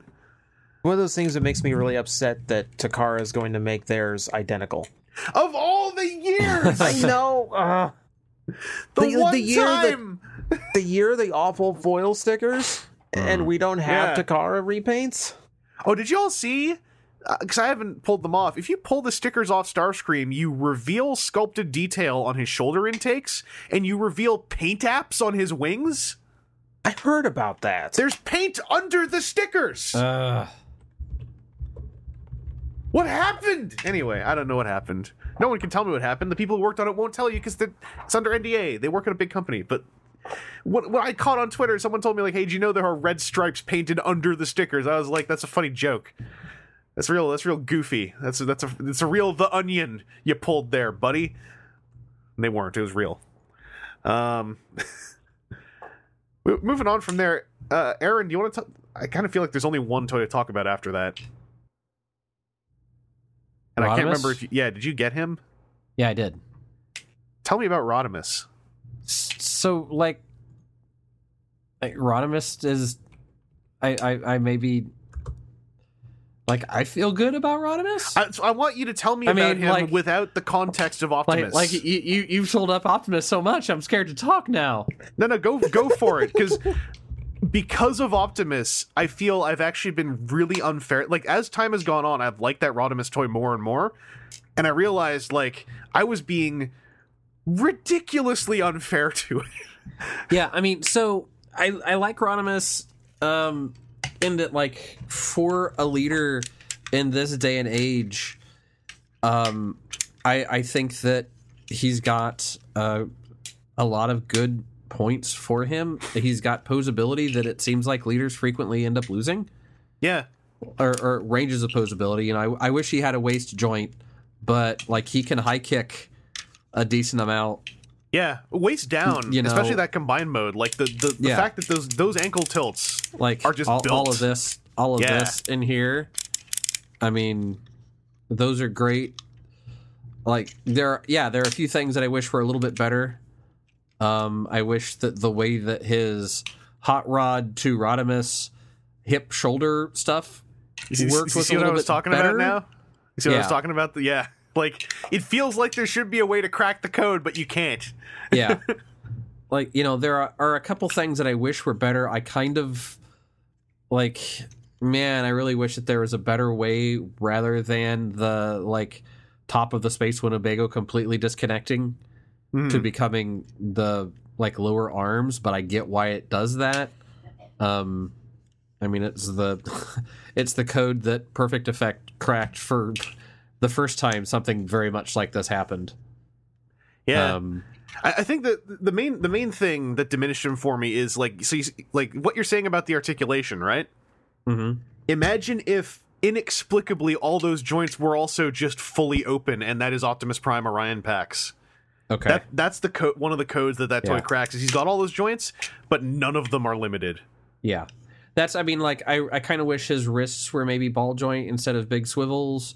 I mean, there are plenty of those places on this toy, and I'm not going to, like, try and overly defend something like that. But it's down, I mean, if you like Hot Rod Rodimus, I think that toy is also really fun to it's a very transform. good representation. And, oh, yeah, I've had a lot of fun transforming him back and forth. And again, it's one of those that, like, it's a little bit weird, but yeah, when you like drop him in and click his like butt piece into that one link point, Yeah. and then slide the rest of it down, that's a impressive moment. Yeah. Like, he doesn't come apart. Yeah. Is that the fact that, like, the 2-liter evolution toys in Wave 1, their transformations are just rock solid. I think that's a big thing. That's as big as when, in Wave 1, the Combiner Wars peg just worked. Yeah. And you're like, all right, you know what? They got it. I don't have to worry about the fiddly bit. But yeah, the maybe gripe is I kind of wish that the Hot Rod didn't seem so limited. The fact that he has the Rodimus Prime head like up in his stuff a little bit. Oh, like, Orion Pax has just a big, unsubtle Optimus Prime head inside of his chest. Yeah. And yeah, Like, that's... but I mean, for the conceit of how this whole thing works, I'll give it to him. Yeah. And like, I just wish that maybe the backpack chunk had 2 more folds And also to maybe it to condense. maybe didn't have stickers riding right up in hinges, because I yeah, saw there. both of mine are all gucked up because you have to like kick those things out to 90 degrees out, and then oh wait a second, you have stickers jammed up in there. Oh, guess what? They're all chewed up now. So here, I'll share the pro tip that won't help you or me at this point, but I realized it. Don't open it up all the way. So you don't have to open it 90 degrees. The instructions tell you do, and it feels like you do. You only have to open it like 20, 30 degrees. Yeah. There is a way to do it without wrecking those stickers. However, Mine would still get bugged up at that point. yeah, but like there is a way to do it, but if you are so much as a millimeter off, you'll still gunk them. Those stickers are lousy. That is a lousy place to put stickers, especially to factory apply them. Like, if they were on a sheet, there probably would be a way to apply them and trim the corners, Yeah. carefully, but you don't get that option. You don't get the chance. It's like a mark. That's how you know you're not a sealed box collector. Is your Rodimus has jank stickers. Do you see the tweet going around where people were like, "No, see, that's a reference to how there are unprotectable stickers on the legs of G1 Rodimus." Yeah. Sure. And I was like, Sure, "Yeah, buddy. that's great. That's great. That is now the reason." But yeah, I just wish that like if the backpack parts had a fold down at the bottom, Yeah, and then the hinges at the top could fold 90 degrees inwards as well. I think you could get all the stuff out from behind his like thighs and pull that together, but like that kind of starts delving into nitpick territory, along with, hey, I hate all these stickers, why can't they be tampos? Yeah, here's the other thing Optimus wins at. His worst and most loud stickers are the trailer stripes, which seem impossible to place badly. The only bad thing that can happen is what happened to Krasis, where they put the top stickers on upside down. Thus, the stripe doesn't actually line up, and it looks terrible. But the rest of Optimus's stickers are just tiny detail stickers. They're certainly crooked and ugly, but they're all small things on flat surfaces. But even just the smaller accessory stickers, just they feel out of place. None of mine are lined up well, and if you so much as look at them sideways, it seems like they get ripples in them, and all of that is just kind of sad. Yeah. Yeah, this whole sticker thing, like, this was cute. I think we talked about it. It was cute when it was like, hey, John Warden from G.I. Joe is doing sticker sheets for the vehicles of these G.I. Joe-ass vehicles. And now it's, like, turned into this just, like, friggin' terrible ball and chain that feels like wasted money. Mm-hmm. But Rodimus ain't wasted money. Rodimus is neat. TJ, did you let's pop over to you now. Did you get any other on-topic Transformers?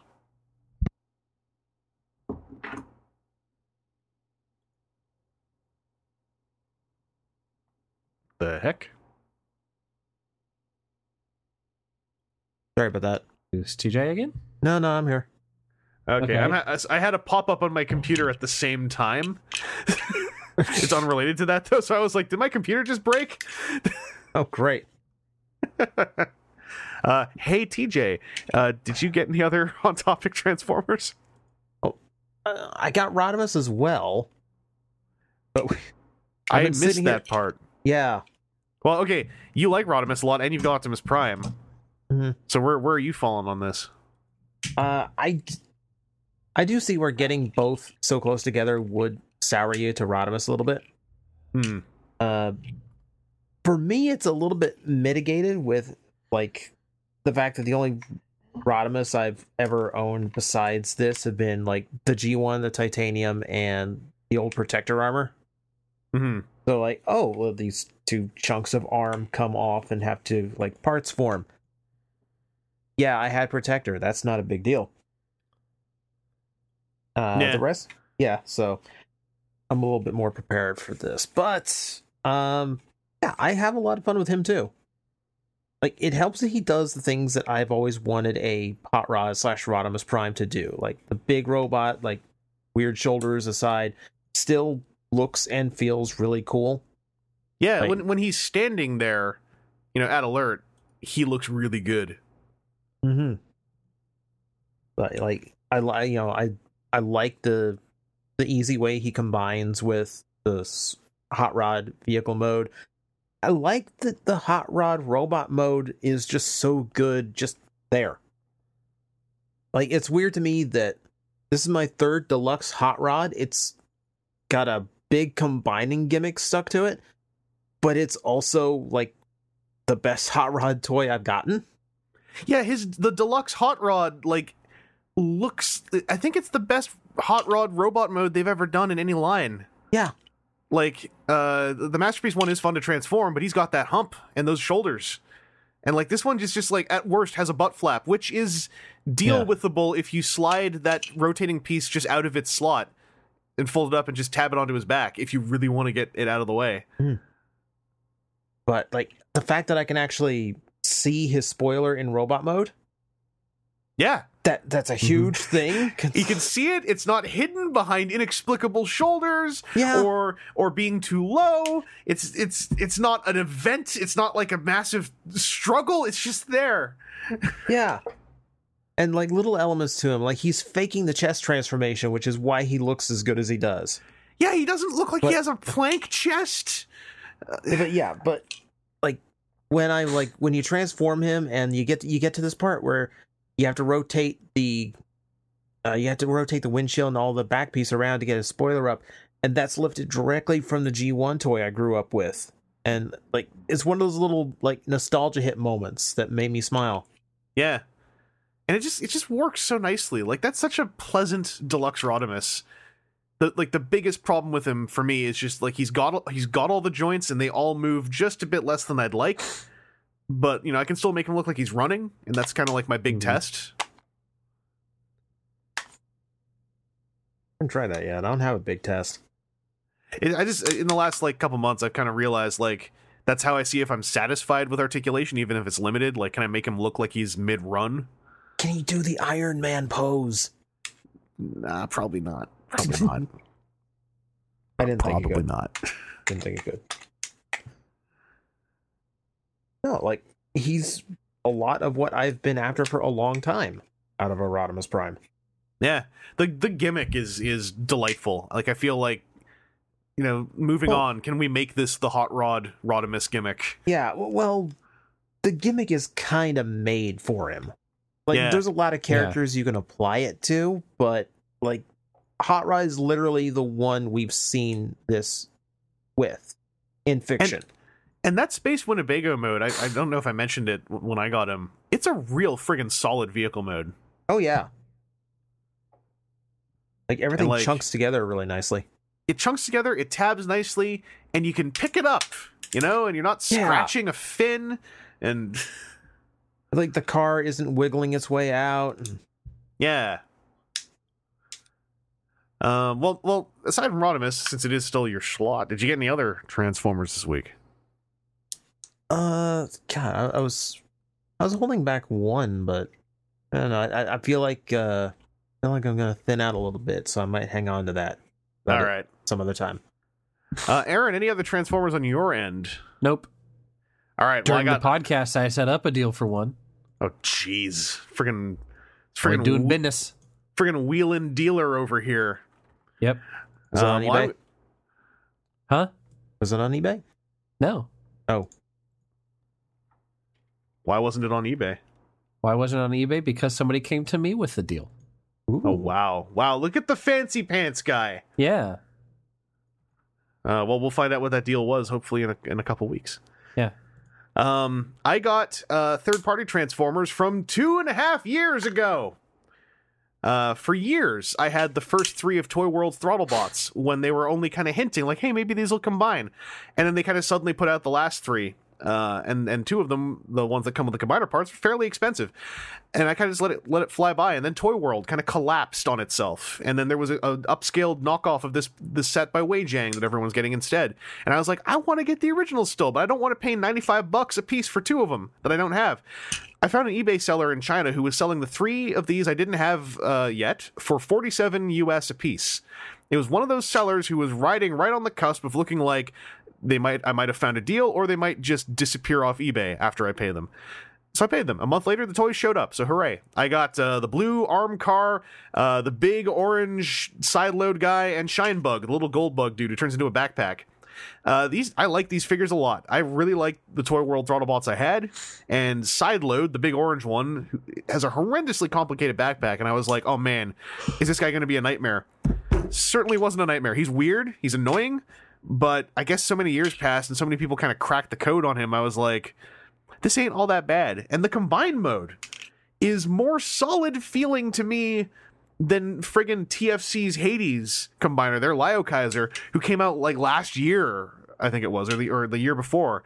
For a combiner from a kind of dead company that came out in 2015, it is a solid as hell combine mode. There's no jiggle to him. He's not using those octagonal connection ports, so it's like his limbs kind of stay on, even though the arms just like peg on. They peg on really well, and the shoulder like my biggest problem with him, the shoulder ratchets in both directions and the knee ratchets are almost heavier than the connections the cars have to them in some ways. And I wish there was, I like that they're that heavy. I just wish there was like a spring release button to like open up a click each time I want to move them. But like I only took 2 photos of him, but I got him into a really cool pose with ankle tilts, pointing his gun at stuff. I'm really happy with these guys. I made up the name Throttle Kaiser back when this set, the combination aspect was finally revealed.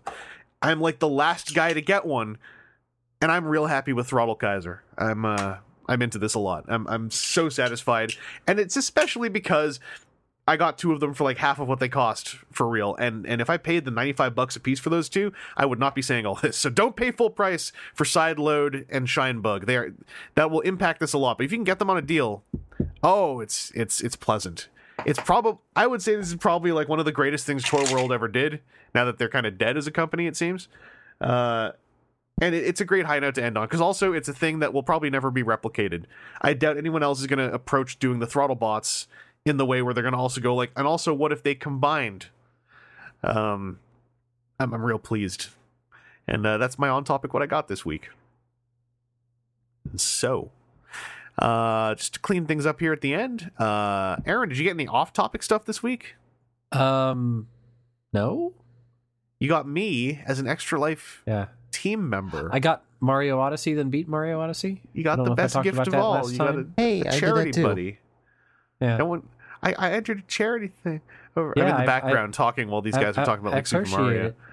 appreciate Yeah. No, I can't remember if I'd gotten it before or after the last recording. But yeah, I really feel bad that I took so long to play Mario Odyssey.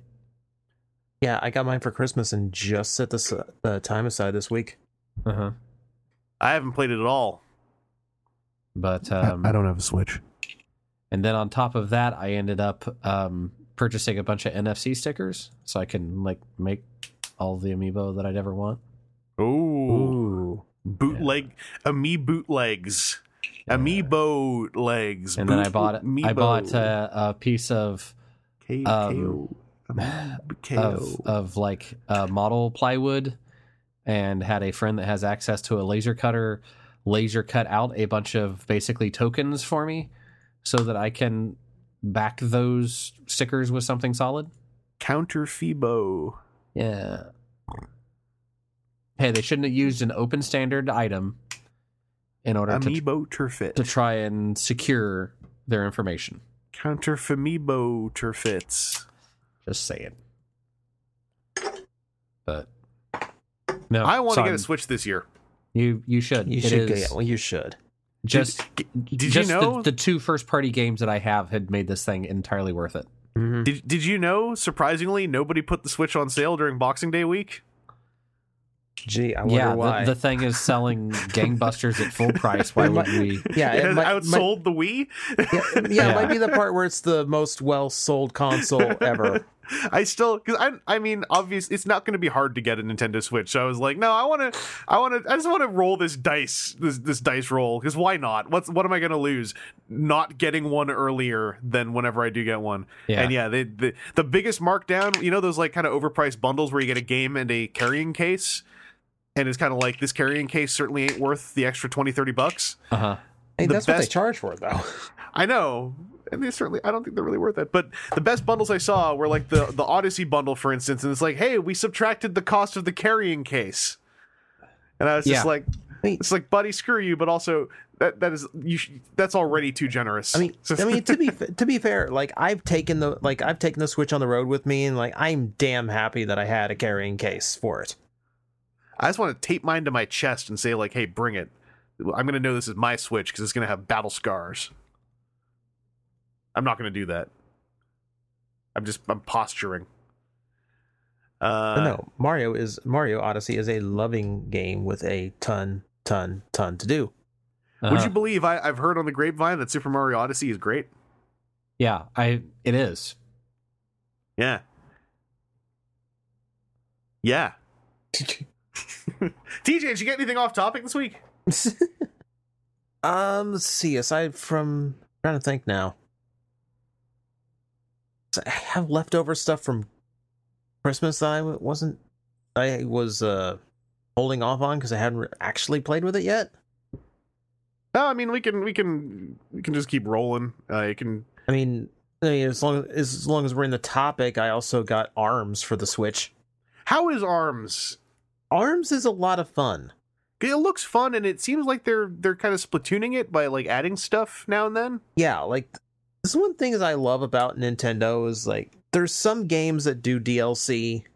You know, like Legend of Zelda's got DLC, but like with some of their other games, like Mario Odyssey just announced that they were having like, oh, here's new costumes to get and a new gameplay mode, and we're just giving it to you. Cool. And then like Splatoon and ARMS do the same thing, where it's like every 3 or 4 weeks you'll just turn it on and go, hey, you've got new stuff now. Yeah. is awesome.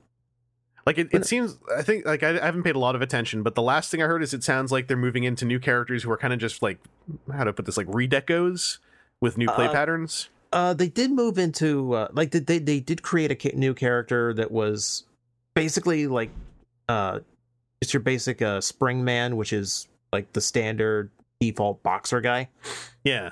And yeah, they made it like a robot version of him. So it's just a reskin, but there's not a whole lot of that in the game. Like most of the characters are very out there design wise and very unique from each other. Mm-hmm. But I love the designs on the like when they were showing that game first off. Yeah. There's just some that are just like solid design work in general, whether or not, aside from just being really clever about how does this character have like long range boxing abilities. Yeah. I also liked how a lot of them also just seem like real messed up, weird, like arm people. Oh yeah. It's like your arms are just real demented, but in a cool way. Some of you have literally slashed your arms off and replaced them with chains.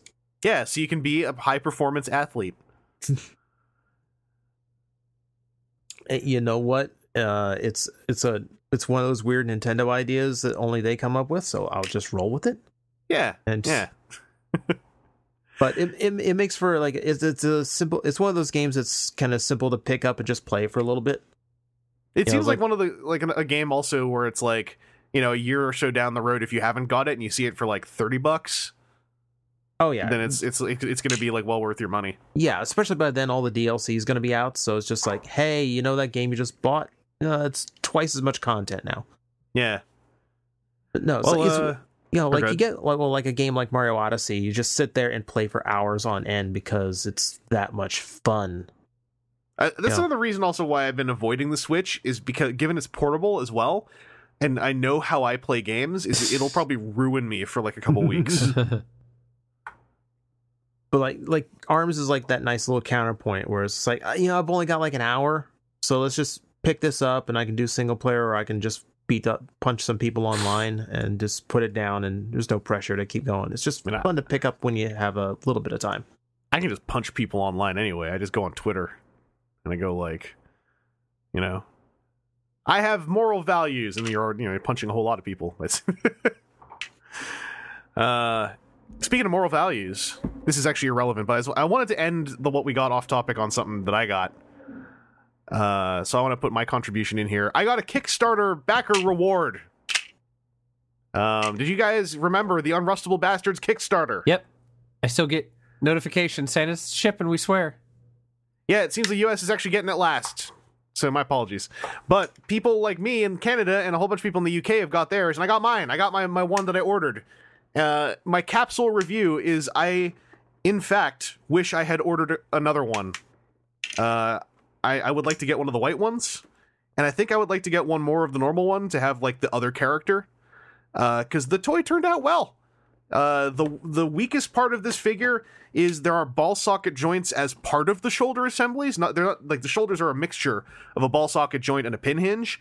The ball socket part is a wee bit loose. That's tweakable. But the pin hinges all feel really good, and that is the best news, because those are harder to tweak. I really like this figure. The transformation is fun and straightforward, and like it results in a clean robot mode. There is a lot of articulation. It's not as super articulated as like a Sentinel piece, but for a transforming toy, in that realm, I was able to get some cool poses on my first day messing with it. The way that the driver or the rider integrates into the robot mode is pretty good. He's not just a chest plate; he's also like most of the chest mass. Okay. And so it's like he's the chest plate, but he's also like the meat behind. Like without him in there, the pectoral area is a vacuum. So the rider is very necessary to integrate into the robot mode. The rider toy is also really darn posable. Like basically, I have one in the Kickstarter edition package. So now I'm kind of like, well, I want to get the Spectre General, the white one. I would like to get another one of the normal ones so I can have the other character, and I would like to get the standalone rider to give him the bits to make him like the old gang boss with like the peg leg thing. And then I think I'll be good. But like, yeah, I was very impressed with how this felt. Like I actually do see I could see this going places if they move on, like that second toy design they showed, where it's like it's like this but tweaked so that the rider is like integrated into the bike in both modes, because they've like given up their body in a way. I don't know. I was happy with how this turned out. There's a lot of ways this could have gone badly. And it feels like every delay paid off, because there's a lot about this figure where you kind of you can see the third pass in the placement of some of the tabs and slots. Like there are some tab slot connections that feel like this toy was about to come out and then someone said, "Hey, wait, this would be better if this tabbed into this. Let's delay it for another month to work that into the tooling." This is one of those cases where every delay feels very justified. Like they've said outright, one of the delays was to put, like, I think they said this outright. If not, this certainly feels like it. I might be like making this up. I don't know, confirmation bias. But like the weapons have a very clear tab that slots into the palm, and that feels like the kind of thing you would have added in, later on. So I won't ramble on too much. I've only messed with it for like a day, but like I'm really happy with this figure. Madhouse Toys Eric, I think, is getting these in at the local toy show at the end of the month. So I'm probably going to try to grab a Spectre General off of him if I've got the cash. Because also the Spectre General, the white one, comes with a bunch of different weapons than this guy. It's got like a buzzsaw melee weapon that looks really cool. This one has just like 2 pistols, 2 shotguns, 2 tiny pistols for the rider, and then like a shotgun with a chainsaw on the end and like 2 handles. It's fun. My biggest problem with this is that you have to do a bunch of unscrewing if you want to switch the faceplates on the big robot mode. But the way they switch, like another reason I want to get a second one, I have a feeling I can mod that to be a magnetic thing where you don't have to unscrew anything. And so I kind of want a second one so I can try doing that without, the consequences of messing up my only copy. So yeah, like Unrustables guy has done good with this first release. And Aaron, I hope you get yours soon. Thanks. I think it's shipped. I think they said they all shipped by January 5th, but they're all coming out of Hong Kong. Right. So they're running into whatever they run into. Yeah, that's all I got for now. I'll have more to say about it. If people have questions about it, like a lot of other people are getting theirs too. So, you probably don't have the questions, but hit me up on Twitter if you do have questions. I'm going to take some photos probably over the weekend. In the meantime, I think we're going to close it up there because we just hit 2 hours, and darn, does that feel good? Because we also did a whole bunch of on-topic talking. This is like, I like this balance. I like this recipe of a podcast. So I think we'll close up there. But thank you guys for joining me, and Happy New Year, by the way, to both of you. Well, thanks. Thank you. Happy New Year to you too. Mm-hmm. To both of me. To both of you. Oh, thank you. Yeah, thank you. We'll be back with some more Transformers talk before you know it. In the meantime, have a lovely time. If you want to take part in Extra Life this year, maybe go check out Aaron's Andy Ruse Gaming Gang page. Yep, just started up this year's thing. If you want to participate, you can sign up on the page. Find my Twitter. If you want to donate, you can get there from the team page, or ask me on Twitter or Facebook or the boards and say, hey, I want to help sick children in need. And I say, hey, we can get you started off early. And then hopefully after a couple months, you'll forget that you donated once already. And you'll be like, hey, you know what I should do? I should really donate and help out those sick kids. And I get more money. I mean, the kids get more money. The kids, they get the money.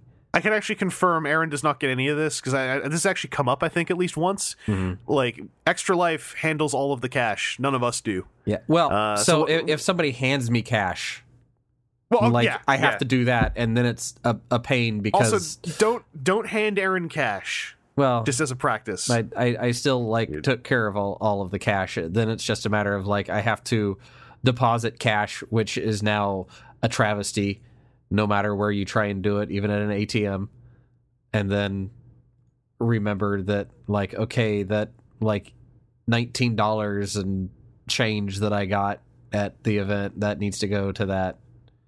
Well, also, if you want to hand Aaron cash, just as a practice, who uses cash? Give Aaron some Bitcoin. Yeah, because then I'll be a millionaire or broke. And then a millionaire again in the same day. I don't want to stretch this out, but also earlier today, I met up with an editor friend of mine, and he was talking about this 8-core computer he wants to try to reflash so it can use newer software. And he's like, I'm worried it might get bricked, and I have such a nice video card in it still. And I was like, oh, don't worry, if you brick it, you can sell that video card to a Bitcoin miner. And he's like, what do you mean? So I went on to explain what Bitcoin mining is, but here's the best part. I also don't know very much about it because I read it all on Twitter a week ago. So I gave probably the most infuriating explanation of Bitcoin anyone who cares about Bitcoin could ever have heard. And so it was on my mind today. Did you see that Reddit post of the guy? Like, no one knows how real it is, but the guy who was like, my wife let me put 5,000 of our trust fund into Bitcoin, and then when it did well, I just sort of went ahead and put our whole trust fund in, and then Bitcoin crashed. I now live alone in an empty house. I believe it. Yeah. Cryptocurrency. Anyway, that's the siren coming to arrest me. That's the crypto police on the way over. So thank you all for listening, and we'll be back later on with some more Transformers talk. In the meantime, stay safe. Stay crypto. Stay away from those sirens.